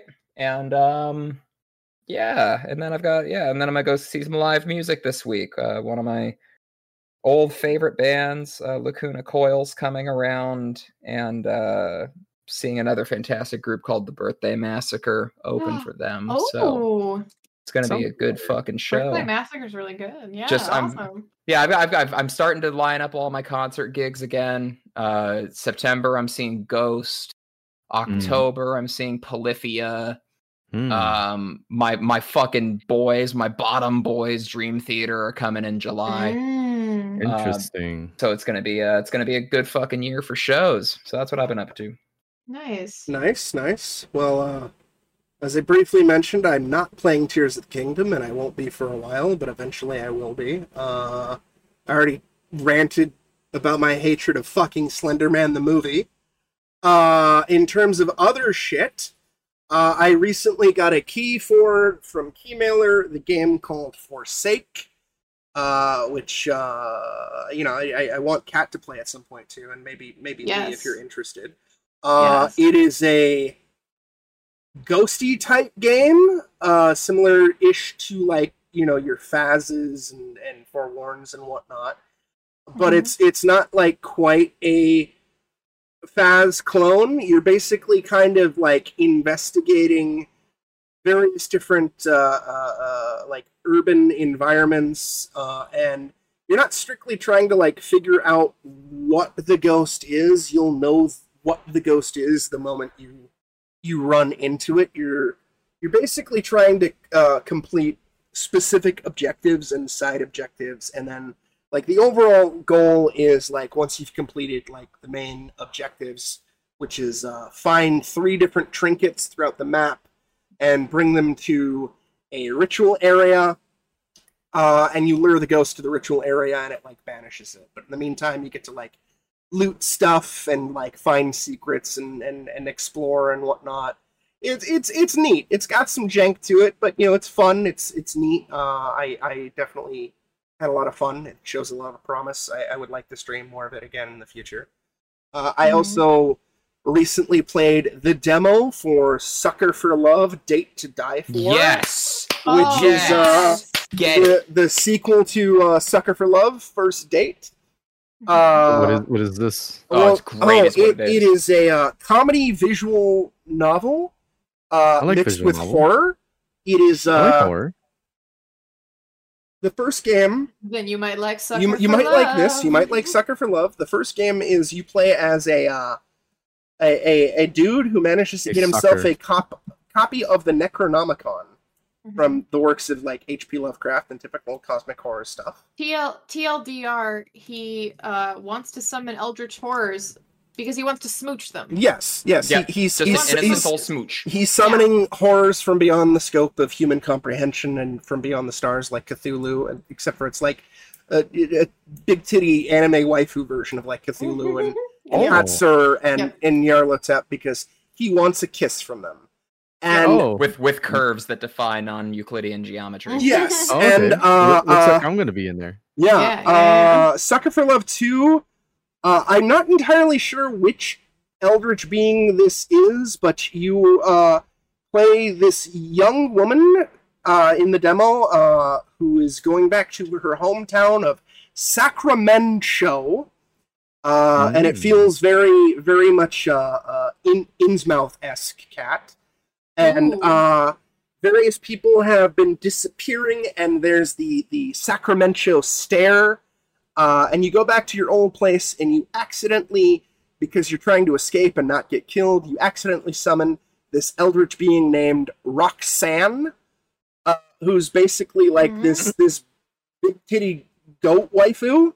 Yeah, she's supposed to be the black goat of the woods, which is another name for the eldritch god Shub-Niggurath. Oh, there we go. Yeah. Okay, there we go. See some pictures, please. Yeah. Yes. Oh, yeah. Yes, that's right. I have... she's got big goat whammos. It's great. Yeah. The goat? I turned into one of her spawn in a solo Cthulhu game called Alone Against the Frost. Yeah. Okay. It was great. I ate a man. It was Nice. really fun. Yeah, so basically, the demo has you doing a handful of rituals for her, in order to, like, basically, just figure out what the fuck is going on, and of course, you're immediately attracted to this eldritch waifu from beyond the scope of human comprehension, and she's kind of into you, but also she's amused at the fact that, that's Roxanne. Yeah. Yep. And then I forgot their names, but here's Cthulhu and Hatsur and Catgirl Nyarlathotep at the top. Yes. Amazing. Yeah, it's a mix of horror and comedy and dating sim. It's on PC Rent. Did I hear something about a cat? Yes, Catgirl Nyarlathotep. Yeah. I believe her name is. I'm gonna bang another one. There you go. A cat is fine too. Oh no, here I go banging again. Yeah, go banging cats again. Yeah, and the last, it's a fun demo. I'm looking forward to the full game. The last thing I want to mention is another YouTuber I recently discovered. I linked it to UCat recently. Their channel is Kyoto Roboto, and they primarily discuss strange, mostly true crime cases that are relatively obscure from Japan. And they're they're very interesting. They sometimes cover solved cases. They sometimes cover unsolved cases. I find true crime to be fascinating, and especially like when it's weirder or there's a lot of mystery to it, and the person who's covering it is doing their best to not be exploitative. Yeah, as long as you don't sensationalize and exploit, then I also enjoy true crime, but I'm very wary about Netflix's models for it. Thank you. Yeah. The Netflix models are not so great. This channel reminds me a lot of like Rainbot, because she also covers true crime cases. She'll also cover like weirder mysteries or like creepypasta stuff, but Kyoto Roboto primarily only focuses on like true crime or real life mysteries, and they're usually very, very, very fascinating sort of things, and they do their best to be as respectful as possible and just discuss the sheer facts of the case as to like what is known, what is unknown, etc., etc., etc. And they have a handful of videos that they've been releasing over the course of 2 years, and I managed to binge them all in the last week or so, and I highly recommend the channel. It's been a lot of fun. Nice. Good stuff. Nice. Yeah. Oh yeah. It's been good, wholesome, and creepy. I just wait for more content since I've now run out. Yes. Well, there you go. All right, so if that does it, I think that wraps it up this episode. Yeah. Ooh. Yeah. Great pod, everybody. Indeed. Shall we sign ourselves out? Yeah. So it'll do until 10 years from now when somebody else inevitably remakes the Gooncast. Yeah. True.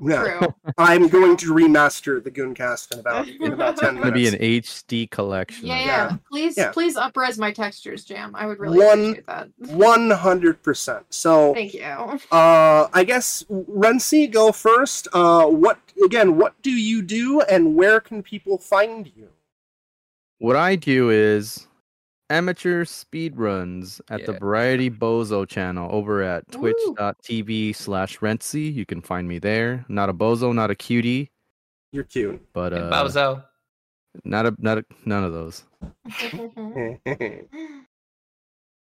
All right, yeah. So Rentsy's a speedrunner. He primarily focuses in horror titles, but he also, does variety stuff as well. It's basically similar to my content. If you happen to listen to and watch my streams, you're not familiar with Rentsy, fucking give him a watch. He's a good friend of the channel, and he does a lot of really, really fun content. And Number one fan. No. And then, of course, I'm going to give a special shout out to the surprise guest Tori, who was on very briefly. Rentsy's girlfriend, who also occasionally streams on Twitch. Give her a follow as well. I'll include her link in the channel in the description of this video as well. Hell yeah. Yeah. Yeah, and then once again, I'm Cat, aka the Attack Cat. Probably not going to stream for a while. Things have picked up in other aspects of my life, but you never know. And looking forward to talking about. We're definitely going to be talking about a lot more good and garbage movies in the next couple weeks. So yeah, we got some more episodes that are coming way sooner. Plans. Yeah, it's going to be fun. Yeah. Hell yeah. And this has been your boy Lee Alder, the Valley Jester. You can catch me on twitch.tv/Valley Jester. I'm back to streaming like 1 to 2 days a week doing Honkai Star Rail. And if you're not down with the Chinese waifu gacha, then cool. Go fuck yourself. Go watch a different channel. Because over at the Valley Jester, we're about heavy metal and anime titties. Yeah, there you go. And once again, I'm James, also known as Saber0307. You can find me there on Twitch at that name, and also on YouTube. More recently, I've been streaming a lot of weird horror shit that I've gotten, along with a little bit of backlog stuff, a little bit of stuff that I just feel like doing for funsies.